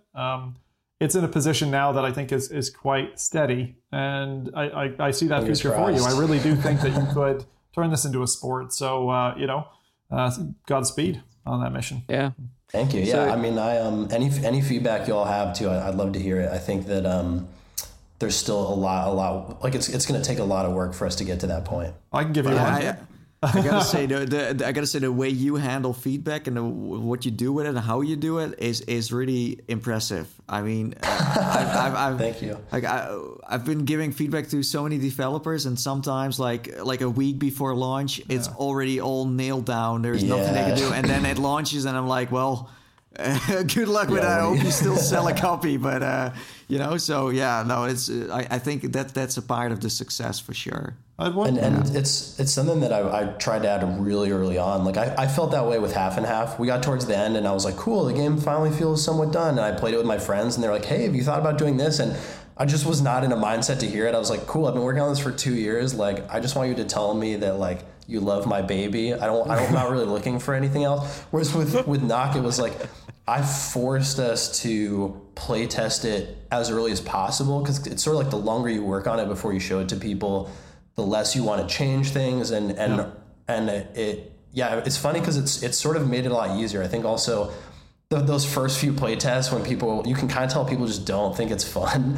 It's hard. It was really hard. Honestly, probably the hardest part of the development process. But as it gets better, then you sort of like reward yourself for integrating that feedback, and it makes it a lot easier. It's like you say, it was so good to see like stuff change, like even up to like the week before launch from some of the player feedback that I saw. I think, like Nathie said, it was all for the best. And, I think, you've got a really solid game here, and like the roadmap plans for the future are super solid. And, I think it is viable as a future VR esport. And, I wish you all the best of luck with that. We've got a few questions in the chat as well that have been kind of like dipping in and out throughout our conversation. So some of them are sort of a bit random, just like VR in general stuff. So I'll sort of like say now that if you're interested in checking Nock out, it's available on Quest exclusively right now, but it's like $9.99 in US dollars, and Quest 2, sorry. But you've got future plans for what PC VR and potentially PSVR 2 in the future as well, maybe? Hopefully. Maybe. Okay, fingers crossed. So question-wise, like I said, it's a bit sort of outside of the scope of Nock, but we've got one here from Ken Bossack who says, thoughts on VR and NFTs like land or property? Like, what are your thoughts on that? That's a great question. I mean, conceptually, I think it's something that could work. I think that at the moment, I'm not really big on a lot of the NFT space, but I mean, I have friends who have done amazing things in it. Like Beeple is a friend of mine, but like I like the concept that you could earn a cosmetic or something in game and you could trade it for a cosmetic in another game on the blockchain. Like, I think I kind of describe it to people like if I could trade you, like an Amazon gift card for an Apple one, like they might both be worth $100, but maybe it's easier for you to get one or the other. Like, I think like I'm really good at Nock. I can probably unlock some really crazy items, but if I'm going to go play, or, if I'm going to go into Rec Room, I could be like, yo, Nathie, like, let me give you this sweet Nock. I'll trade you this sweet Nock cosmetic for one of your cosmetics in Rec Room. And I think that's pretty cool. I think it would allow the value of in-game items to extend beyond the games there. And even if you can't really bring the item between games, I think I think that's really interesting to me. But I think it's still very early. I think right now, when I look at the NFT space, it's a lot of people it's a lot of get rich quick type stuff, which is I think once I start to see people who are buying them for real value, like someone is buying it because like, and that's why I really like the in-game item thing is like, there's a funny story about this. So yeah, big Rocket League fan. When I was playing a few years ago, they added this goal explosion called Party Time Goal Explosion. And it's just like balloons and confetti and a bunch of kids going, yeah. And it's funny because like all the other goal explosions are so intense and over the top. And it was just, nothing is like funnier than like, so you can tell the other team's really tilted and you're just starting to crush them. And every time you score, it's just like, yeah. And it's like really low key. But it's the only cosmetic I wanted. And it was back when they had loot crates, and I'd probably spent like $100 on keys. Like I'd unlocked, over 100 crates, and I just could not get it for whatever reason. And it was killing me. It was literally the only item I wanted. And and at some point I'm in a game and someone has it, and I'm like, yo, I will trade you anything that I've unlocked for this goal explosion. And it wasn't even like particularly rare. Like you'd see it a lot. Like it wasn't like the cosmetic that everyone wanted. And so we hop into a party, and he's like, hey, yeah, I'll give it to you for 8K. And I was like, oh God, I'm not going to spend $8,000 on this. Like this is, this dollars. I thought I was like, this is like 8K in-game currency. I was sitting there going like Rocket League or something. So I was sitting there going like, no, I cannot do this. Like I showed him everything in my library. He's like, I don't want any of that stuff. And yeah, no, but that was there was a moment actually where I realized like, oh, this is a kid and 8K is 8 keys, which is $8.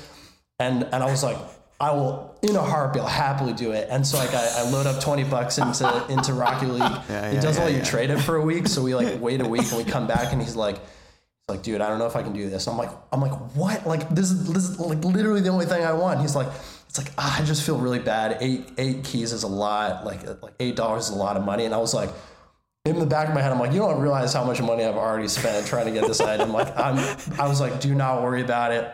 I will have, it's totally fine. I will like spend the keys on whatever you would like. And, but all that to say, like the in-game, like those in-game items had a lot of value to me. And I think that like right now when you buy NFTs, I haven't seen one where I'm like, I would buy this because I really want the thing that it represents.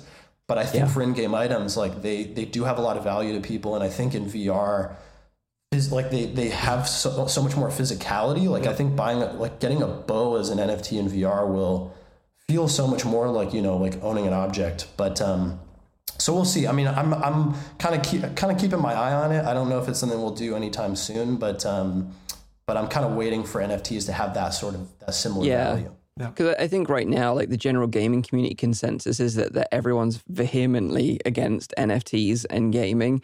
Yeah. But like you say, I think it's just because there's so many get rich quick schemes and cons out there. So and much trash. Yeah. And like you say, no one's buying NFTs to keep them. They seem to just be buying them to flip them and make money. And like you say, when it flips on that, and people are actually buying it because they want to own something, then things might change, or whether they've got like some decent utility behind them that's worth keeping, the mindset will change. But like you say, right now it's still very, very early days. There's a lot of big companies who see dollar signs and they're like, cool, we're going to add NFTs and we'll be able to make a ton of money. I think if we ever integrated something like that, it would be purely so people can trade the items. Like, I don't think we would use it as an additional revenue mechanism. It would just be so the items are easily tradable outside the game. Yeah, because we've seen examples of developers integrating NFTs for like the money, you know, the extra income. Like we saw that with Neos, and now the whole thing is almost on the verge of collapse because of this alone. And I think, you know, adding, like you say, NFTs for the fact that they're free, but you can just, you know, prove digital ownership and maybe you can trade them with other people. They don't really have any value as such. That's kind of got value in itself other than the monetary side. You know, totally I agree on that. Interesting. The unique characteristic really sparks up for me, you know, because like anyone who's dug through like a Diablo chest and gotten a rare item or something, and then you feel that ownership, and you're right, Max, and the physicality behind it in VR. Like when I play Pierhead Arcade and I win, you know, a prize that I've just worked half an hour to kind of get out of a machine, and then you own it and it stays on the shelf, and when you log back in, it's still there, you know, that's kind of the same deal, you know. But I like the point you're making about interoperability between different platforms, because to me, the biggest weakness, unfortunately, digital is so broad. And we know, you know, the internet is actually only one flavor of the internet. There's, you know, darknet sitting in this corner, and there's networks off on that corner. If we're going to have a successful platform for these things, it does have to operate across at least popular bands, some popular networks. So I hope that's a future that turns out as, you know, we hope it does. So another question from the group is, from the chat, is PC VR support. You said that's probably on the cards. If you add additional platforms, will they support cross-platform? Is that something that Normcore can do? Yeah, so we have some early prototypes that can do it. We just need to do some more thorough testing. There's no business reason we would want to turn that off. I know sometimes Sony can require you to be PlayStation only. I can't really speak to that. But yeah, definitely. I think our goal here is, like, you know, VR is still pretty early, and so the more players that can play with each other, you know, the better the matches, the closer the skill rating is going to be. I think that unless maybe the only thing that could block it is we realize that like players with a certain headset have some insane advantage. But at the moment, I mean, we've played between desktop and Quest 2, and it feels great. Like it doesn't feel like that's going to be the case. So yeah, so hopefully when it comes to PC and other platforms, it'll all have interop for sure. Awesome. The other thing I just wanted to ask you, like just as kind of a broad VR question, is like, what are you most kind of excited about in the VR space at the moment? You know, is it new hardware? Is it new tech? And you don't have to be specific about what platform, but is there a feature like eye tracking or, you know, another feature that you're particularly excited about? Wow, that's such a good question. I feel like usually I've always got a good answer for something like that, but yeah, I don't know. I've been so heads down and so focused on Knock that I haven't really thought too much about what's coming next. I think for us, we were thinking so much about the game being accessible to as many people as possible, and I really wanted to support Quest 1, but some of the future plans kind of made it not possible. Right. But I am really curious about the head haptics that Sony announced. I've not tried it, so I don't really know what it's like. But you know, you can headbutt the ball and Knock right now, and I think that could be kind of just like a cool detail. The other one I'm really curious about is they announced that the controllers have those force feedback triggers, and I think that pulling back will be really interesting because the farther you pull back, the more power you get in Knock. And Right. I think having some kind of physical indication of that will actually allow you to be more precise with the amount of power you use on your shots. Because the more powerful the shot, the straighter it goes versus kind of arcing and succumbing to gravity. But so I think you could develop like a sixth sense for how powerful the shots are with something like that. And then I think I'm realizing that I'm picking all the PlayStation features, but it's not because we're sponsored by them or anything. But I'm really excited as a developer about ray tracing. I think that it just has I don't know if you all saw the video, like NVIDIA put out a video forever ago where they had added ray tracing to Minecraft. Yep. Yeah, And they didn't did. change textures. They didn't change anything else. And it was literally night and day. Like even there's one shot where they're underground. You can see the red from the lava that's like not even on screen, just like warming up the colors of the walls and stuff. Like I think that's something that's going to make VR titles feel a lot more realistic. They're going to give you a lot more like visual cues about the environment and how things are moving. So those are the things I'm really excited for now. But part of it's also just because I don't really know anything else that's coming from Meta. I don't really know what's come. Like, you know, they showed some cool stuff for Cambria, but I only know what they've announced. Yeah. And I feel like the Sony announcements look like it looks like it's going to be a good headset. So I'm really excited for that. Yeah, no, totally. Yeah. Headset haptics, headbutting the ball in Knock. That'd be awesome. Right. Yeah, good. Yeah. It was great chatting to you about Knock. I think I always find it fascinating, you know, like finding out like developers' stories, how they started and how they got on, because I think we all just take it for granted, you know, like, oh yeah, why aren't there all these games? When are these games releasing? Why aren't there more of them? We're always complaining as sort of gamers, but I don't think we'll ever feel satisfied, you know, regardless of how many VR games we get. But it's always interesting to see it from a different perspective. So thank you so much for joining us today. Of course, yeah, thanks for having me.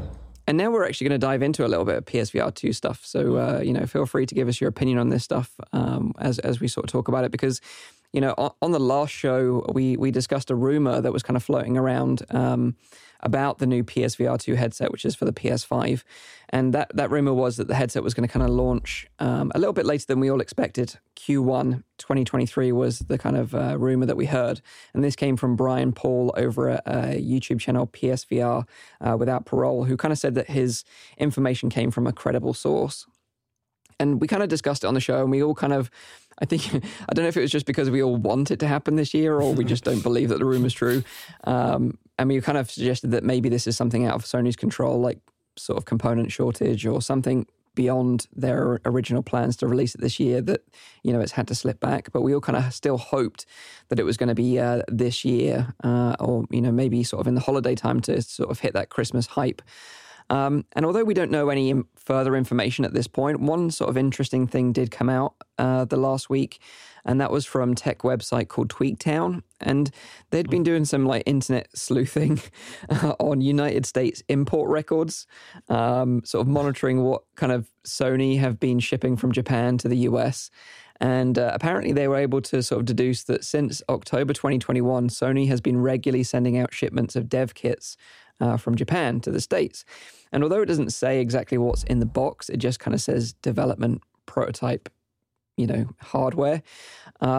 Everyone's kind of come to the conclusion that it's likely going to be PSVR 2 headsets, as when Sony unveiled the images of the headsets just a few weeks ago, they did say actually that headsets are in the hands of developers and they're working on creating games for the headset already. So it kind of put two and two together and kind of makes sense. And based on that information from the import data, it kind of suggests that there's over 2,000 dev kits that have been shipped since October last year up until this point. And that kind of like gives us a lot of hope in that a lot of devs are sort of got these in their hands, you know, whether they're be making brand new titles for PSVR 2 or whether they're adapting older titles to be forward compatible with the new hardware. I think that's kind of reassuring from our sort of point of view that, you know, things are being worked on, things are happening behind the scenes, whether it, you know, we may not have like the release date set in stone or more information on like launch titles, but I just think it's reassuring knowing that there's a lot of these headsets out there in the wild and devs are kind of working on them. Yeah, I can't comment too much, but I can tell you, yeah, I mean, it's just from what Sony's put out publicly, like it's definitely something they're investing in, and I think I forget if it was a tweet or something from an executive over there, but I think something that surprised them was how many people continued to use their original PSVR headsets on PlayStation 5. And I think that was a big signal to them that the even though the user base is smaller than obviously all of PlayStation, they're very hardcore fans. And, you know, I'm sure Sony is also aware of how difficult it is to set up that headset. Like, if people are willing to do that, I think it's a good sign. But I know that they're heavily investing in it. I don't really know any details, but I'm glad that I think the future will be very bright on PlayStation for sure. Yeah, I think the fact that, you know, last week we had a state of play and they said, like, okay, everyone who was waiting for VR stuff, it's not coming. Usually we would always watch this, right? And there would be nothing. And now suddenly they say it. How obvious can it get, right? They know people are so hyped for this stuff right now, and they know there's something happening, so they kind of let us. I found it super funny. People are getting like they must be getting like badgered, you know, like every state of play. Like where's the PSVR 2? Where's the reveal? So they even gave, like you say, that disclaimer before the state of play. That's so great though to see the disclaimer. Yeah, before, totally. Because I wish we could normalize this as a standard for game announcements. Like, because, like the VR community is a growing, budding community who's ravenous for more, as Mike was saying. I just wish we could, like, before any game, like, there's no VR news in this, you know? Just save a lot of us a lot of time. You're totally right, because we're so used as VR enthusiasts to be getting kicked around and disappointed. So, you know, it would be nice just to be told up front. Don't expect anything. But yeah, fingers crossed we get some news soon, because we do have some other PSVR news, actually. And this is actually from one of Zim's favorite developers. This is from Cyan. Because they actually confirmed on Twitter this week that their upcoming VR puzzler Firmament will be coming to PSVR 2. They confirmed it officially. That's great. So that's awesome news. But on the flip side, some people might be disappointed because, as some of you might know, this game was actually a Kickstarter campaign, Firmament. And a lot of people that backed it way back in the day were original PSVR owners, and they were kind of promised that the game was coming to the original PSVR. However, they've kind of changed their tack on that, and they're only going to be releasing the game with PSVR 2 support. So you'll be able to play the game flat on PS4. You'll be, and then if you want to play it in VR, you have to have PS5 and PSVR 2. Unfortunately, this game has been in development for a long time as well. Yeah, you played the demo too, right, Nathan? I haven't played the demo. I did. Yeah, I got to play a build of it, but it was heavy. Like, knowing what I know of all the PSVR titles I've played, I don't think it would run on that headset at all. I really don't. On the original PSVR. On the original PSVR, I don't think on the PS4. I think they really need to have the new hardware to run that well, because it's going to be a gorgeous looking game. The previous ones were. Go play Abduction if you're interested, or the more recently re-released Myst version that they released on Quest.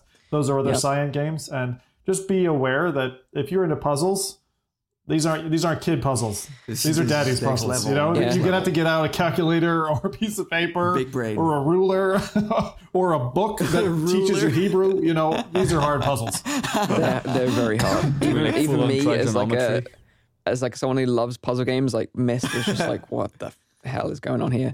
But yeah, that's Firmament, confirmed by Cyan as coming to PSVR 2. And like Nathan said, you know, I would imagine we don't have to wait too much longer for a state of play from Sony just to say, like, this is our plans. You know, I would imagine in the next couple of months at least, to give us the heads up. So are we still expecting pre-orders this month? I would love it to happen. I would love it to happen at, like, during or around GDC, but you know, who knows? Fingers crossed. We're all desperately waiting and hoping. Desperately waiting. He says that while he's clocking 50 hours in Elden Ring, like desperate. He's like crying from the inside when he says that. Well, the thing is, like, if I was playing some like really substantial stuff in VR, I wouldn't be playing Elden Ring. That's my point. And I definitely want to play GT7 in VR, even though it's had a rough week with server outages. And I don't know if you heard this, but they also kind of like nerfed the in-game currency a little bit. So to earn the in-game currency in GT7, they kind of like nerfed it a bit. So you have to grind a little bit more. And obviously they've got microtransactions in the game where you can buy in-game currency to buy cars. So it kind of felt like from the community side that they were like, oh yeah, we're going to limit the in-game currency earnings from races, but you can buy our microtransaction pack where you can get all these like in-game credits. It's like, yeah, F you. But yeah, fingers crossed. I still want to play that game in VR. It's a gorgeous game, GT7. But anyway, so that's the only bits of PSVR 2 news we've got for you. But hopefully, in some future shows, we'll be able to share some more. So, final thing I want to share this week. This is kind of interesting, something that I didn't really expect to ever be talking about. But I'm pretty excited about Roblox in VR. What, Mike and Roblox? Yeah. So Natey Rec Room, Mike Roblox, and Rowdy prison boss, and then Zim is more Skyrim. Yeah. Okay. Don't get too excited. Hold your horses because this is actually pretty interesting. And to be honest, I didn't even know that you could play Roblox in VR. I didn't even know that was a thing up until this week. You really didn't know. I honestly didn't know. You can play Roblox in VR. I honestly didn't know. The only thing I knew about Roblox is that my nieces absolutely love it and they play it on their iPads. Okay. Yep. And fair enough. I've never actually played it. Actually, that's a good point. Have any of you guys actually played Roblox? Yes. No. Have you played it in VR is the next question. No. Once. For not long. 20 minutes or 30 minutes. It's quite blocky. Isn't Roblox in VR? It's like third-person VR, right? I have no idea. It's not first person. If I'm remembering, there was a toggle to switch between views, but I remember playing it in third person. Okay. I think I remember being in Roblox once in VR, and I went to this burger restaurant, and all these kids were like working in this burger restaurant. Some of them were customers, and they were just role-playing the whole thing. I want to start off here because like my kids this year got heavily into Roblox. So just as a translation layer before Mike goes into his spiel, please. Right? Roblox is like a collection of games in a similar way to the way Rec Room is a collection of games. You don't go in to just play paintball or just play basketball. Like there are 70 different types of games. And the thing is they allow like an in-game, again, it's like an in-game currency that's augmented by a paid version of that. So you can go in and, so for example, my daughter loves a game called Feather Family, where you go in as a bird and you're nesting with other birds and you're like, it's all like really nice and cute and stuff. But if you want the Phoenix, like maybe you have to buy Robux or whatever and pay for it, or earn it by doing some actions in the game to get some in-game currency. So that kind of whole, the entrepreneurs in us, right, you can look at this and go like, that's a really cool business model. And it's also fun from a game perspective because it's like having a game designer that then, based on popularity of your game can float to the surface. But it does look very kiddish. But on the core game design level, there's a lot of really cool indie projects in there. So, Mike, tell us what happened to Roblox this week.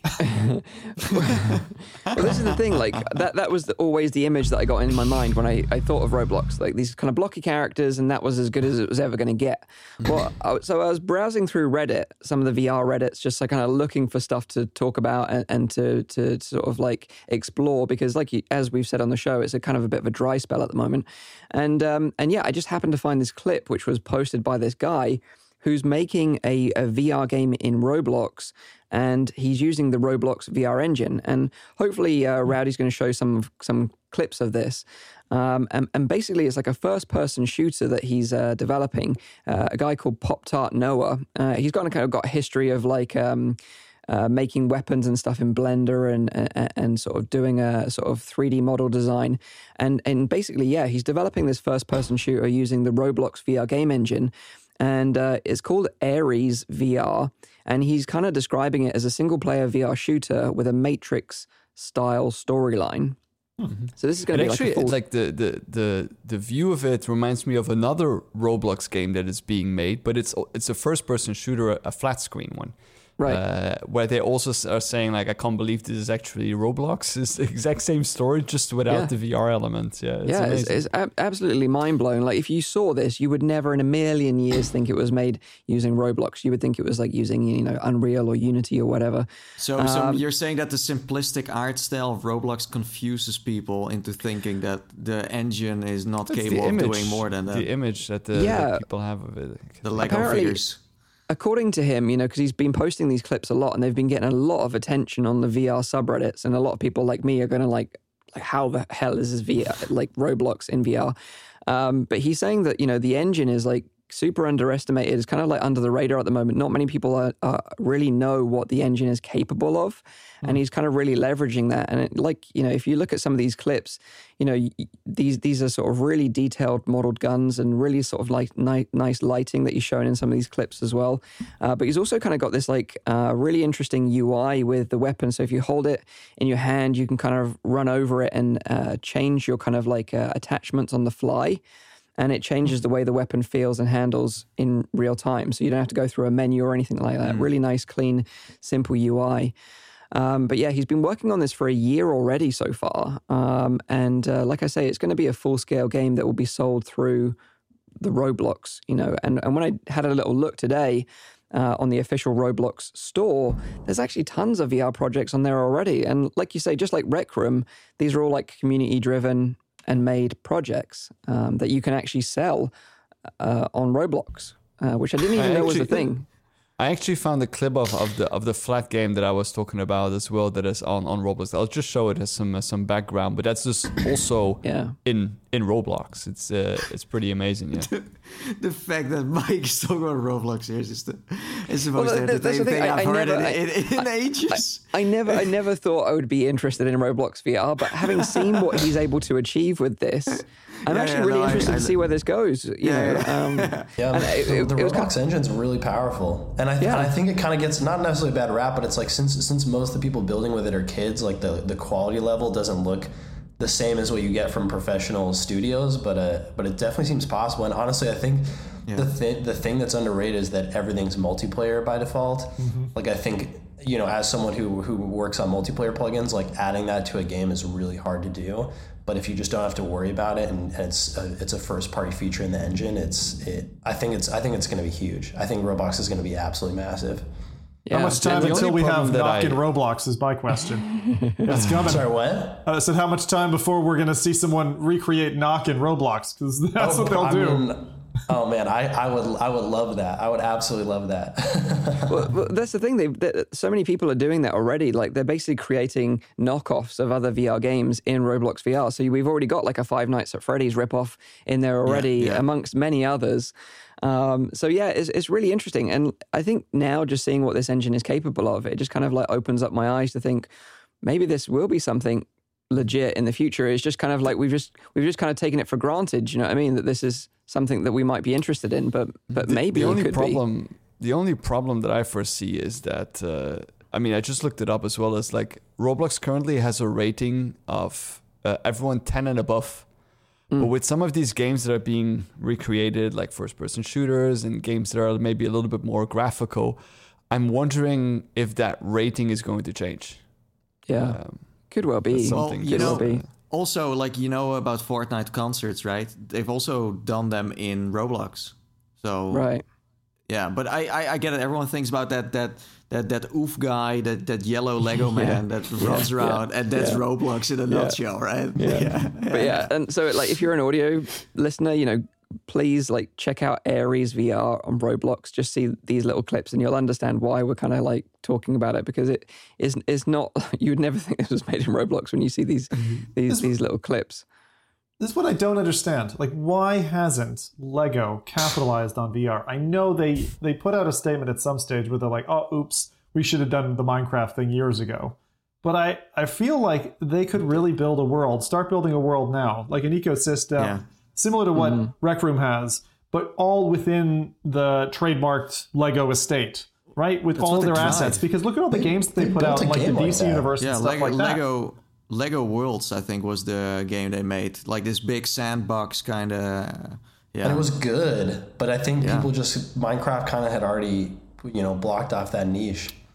Yeah, I feel like they should. Plus, they were really leveraging on the AR stuff, like when we saw them with their Lego kits with the AR functionality. Still want to get one of those. Any of you guys have picked up one of them? Because I haven't yet. Well, I remember when I visited San Francisco, like me and Eric Hartley were walking around, and we went into the Apple store and we saw one of these AR kits, and we were like, can you just show us like how this works? And they had like an iPhone set up, and it was like, I think it was like a little ghost house. Then when you used the iPhone over it, like Lego ghosts were like flying around. It was really cool. Obviously you knew that eventually like the really compelling use case will be when you actually have AR glasses, right? And then you build the kit and stuff starts happening as you build it. Like that's the true vision. But right now, sort of using the phone as a window is the only thing we have. Yep.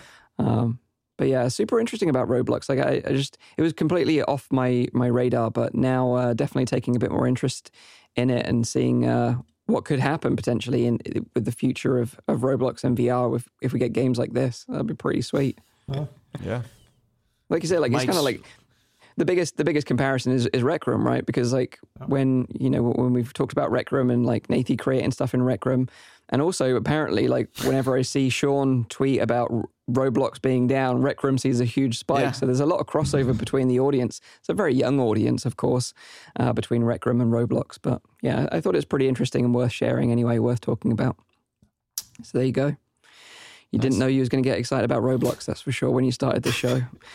So now it's time to hand over the reins to Zim for this week's top picks of games releasing over the next couple of weeks. And we've actually got a few really cool games coming out. Yes, you should be excited about. I'm actually going to give, I got two sections as I normally do. So releases and then the release highlights and then some mentions, because there's a whole bunch of things that have kind of trickled in over the last fortnight. Doing this show fortnightly means there are things that, we just miss, and then I got to tell you about as well. So some of that too. Sure. All right, let's start off. Anyone remember an old LucasArts game called Day of the Tentacle? Anybody? I love that game. I love that game. Time travel. Never heard of it. Infuriating time crossing puzzles. Rowdy's like, I've never heard of it. I wasn't born when it was released. Yep, probably. Yeah, probably not. But anyway, this first one is Tentacular, coming out on Quest and Steam. March 24th is the release, and you are a huge tentacled monster. This game is very different, though, than what it might appear. On the face what is the age rating on this, Sim? Wait. What is it before I finish this clip? I'm not going down that hole again. Not those kinds of tentacles. So yeah, you can smash stuff and all that, but actually this game, although it looks like you're Godzilla essentially with tentacles and you're smashing up towns, what this game really is you're a huge, clumsy tentacle monster. And it's actually like a silly, heartfelt, creative game. Something like, if you remember the release of the Vive, Fantastic Contraption, the game where you engineered contraptions. I still want that for Quest and other, for like a room scale experience. I'd love to see that. But this is kind of a weird physics game. So you end up getting powers as this tentacled creature, and you learn about your powers and how you can kind of put things together.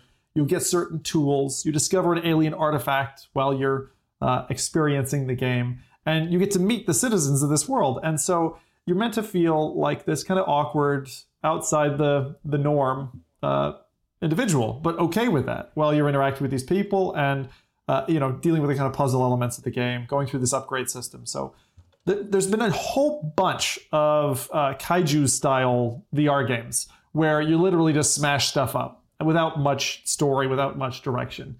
And this game looks to shake that up. So it's very unique. I do recommend, if what I've just said sounds good to you, check it out. I certainly will be. I'll definitely be doing a stream on this because this looks amazing to me. And I hope that the story spine is enough to kind of give it that little bit of edge. But it really did harken me back to Fantastic Contraption and that weird cat creature that you pulled pins out of in that game. So, this one is being published by Devolver, right? Yeah. Devolver. Mm-hmm. Yeah. That's right. Yeah, it's nice to see them go back to the VR stuff again. Yeah, I love their stuff. They have really great taste. I find for weird things. You mean? Oh yeah. Definitely my flavor. So that was the first one. Next up, this is Transformers Beyond Reality. Apparently launching on the 31st of March on PSVR. We have quite a few PSVR titles actually. Things are kind of warming up in that space. I don't have many details about this. This was teased about 3-4 months ago, and it has been delayed. It was originally delayed past the end of last year. But from the looks of it, it's a Rails-based shooter in the PSVR universe. I don't really often get my Super Mecha Printatron on, so if any of you are, Transformer fans, you're going to know more about this universe than I do. I haven't even watched any of the films, so I suppose shame on me. I'm not the ultra nerd I should be, but as I said, from the looks of the video, it looks like one of these, I don't want to say a cash-in title, but it looks like it's going to be relatively limited. A little bit similar feel from the video to kind of Gollum, which we waited a heck of a long time for. Oh, yeah. Yeah. But it gave me a very similar kind of physical vibe to that. Again, if you're big into Transformers, similar like what we've seen with other things, like with Warhammer that we had recently, these titles, like they bring the IP, and you can kind of hope that the VR game gives you what you want. Generally, they tend to disappoint. So I'm mentioning it mostly because big name title, coming in a little bit late. It is coming to PSVR, so I know, PSVR people are, as Mike has said, right? We're all chopping at the bit for something new. I would recommend you go check out Moss instead of this. But if you're a Transformer fan, then there you go. That's coming. Yeah, I love Transformers, but when I heard they were making a VR game, it got me super excited, and then I saw the gameplay, and then my excitement dropped significantly. Yeah, and the fact that there hasn't been much on the marketing side either, like a little nervous. Yeah. Let's see what the final trailer. Because must be a cheap IP to grab right now. I don't know, maybe. I don't know. They should do Beast Transformers. That's what I was into. Oh wow, yeah. Beast ones. The Beast ones. Yeah. You never watched that, Mike? Bootleg Transformers. It's too new for you. Yeah, exactly. Like all you kids messing with stuff. Like, just give me Optimus Prime. You guys talking remember about Michael dinosaurs. You have Labyrinth, Optimus Prime in that as well, but he was a gorilla instead of a Oh, truck. get lost. He's not a gorilla. He will always be a truck Beast in my Wars, eyes. that's how it was called. Yeah. All right. So Wars. for anybody who joined us late and missed the intro, I'm going to recover just very briefly. Moss Book 2 is launching, so you can see a little bit of that. Just some really key highlights. If you played the first Moss, you ran around as Quill, or supporting Quill from your role as Overseer. New, lush, industrial environments, a continuation from the first story. So yes, we get to continue that. It's not standalone in that way. There are new enemies I mentioned earlier, like the Bomber, which sets up like a siege tank from StarCraft. You get to work together with Quill, and there's certainly an onus on that this time around, whereas the first time you were mostly, moving blocks and things. Now you're actually going to be working in combat collaboratively with Quill, defeating Screechers, those old like crab enemies that we saw in the first one, and a plethora of new creatures. And also watching out for glowing weapons on statues, because you'll be able to grab some of those. Some new special weapons are there for you in the game too. So that's Moss. That's landing on March 31st. I feel like that one crept up on us a little bit. So it's a surprise and probably a welcome one to anyone who has just recently dusted off their PlayStation. There's another one for you to play coming into spring.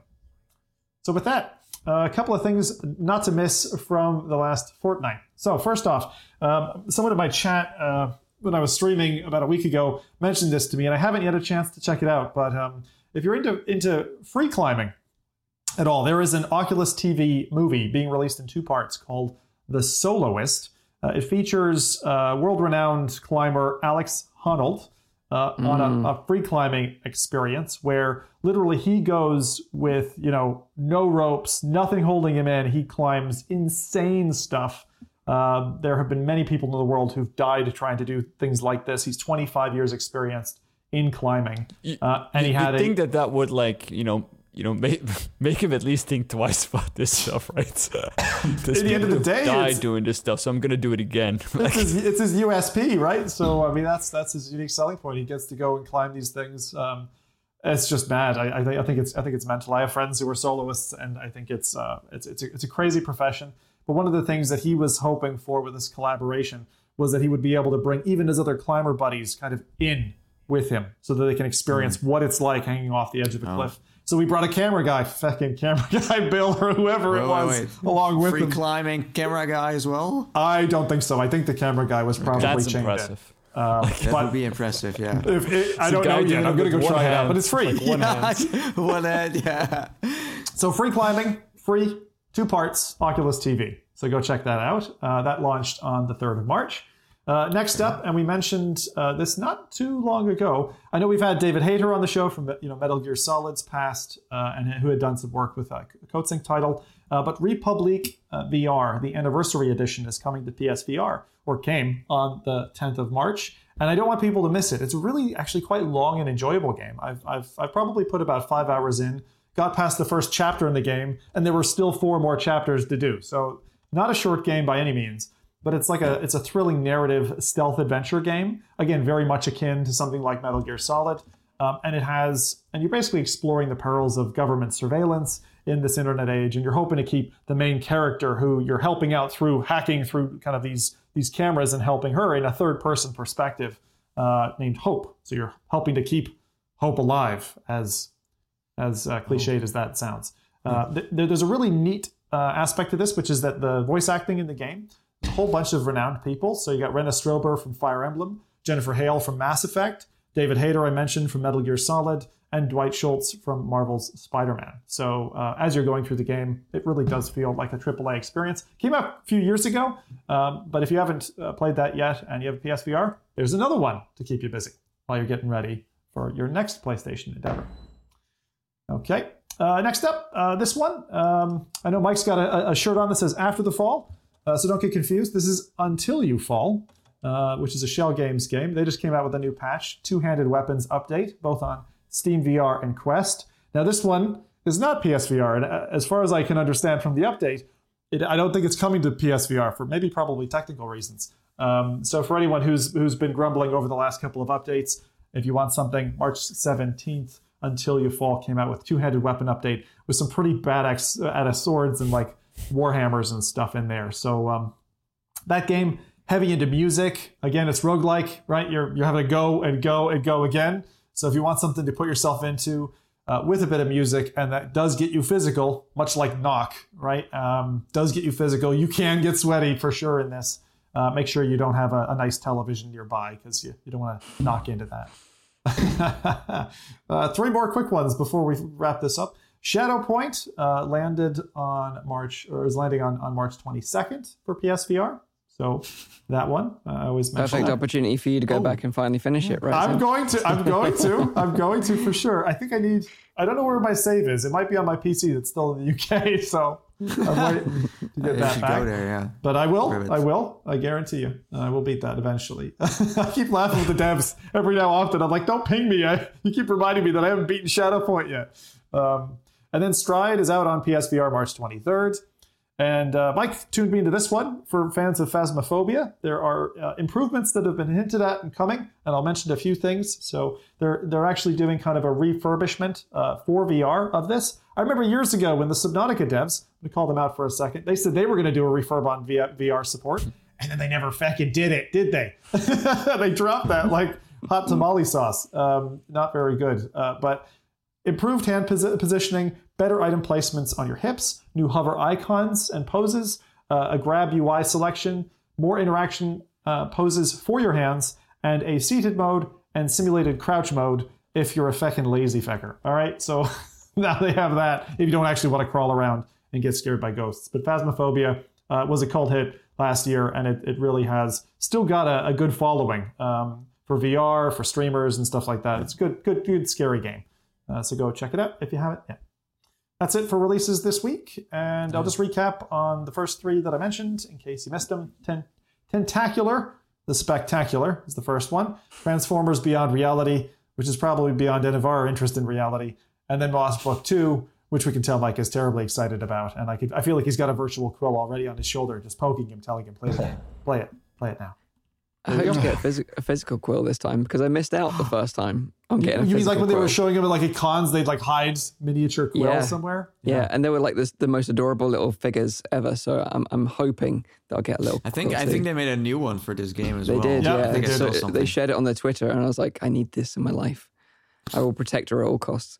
The other game is Cosmonious High coming as well.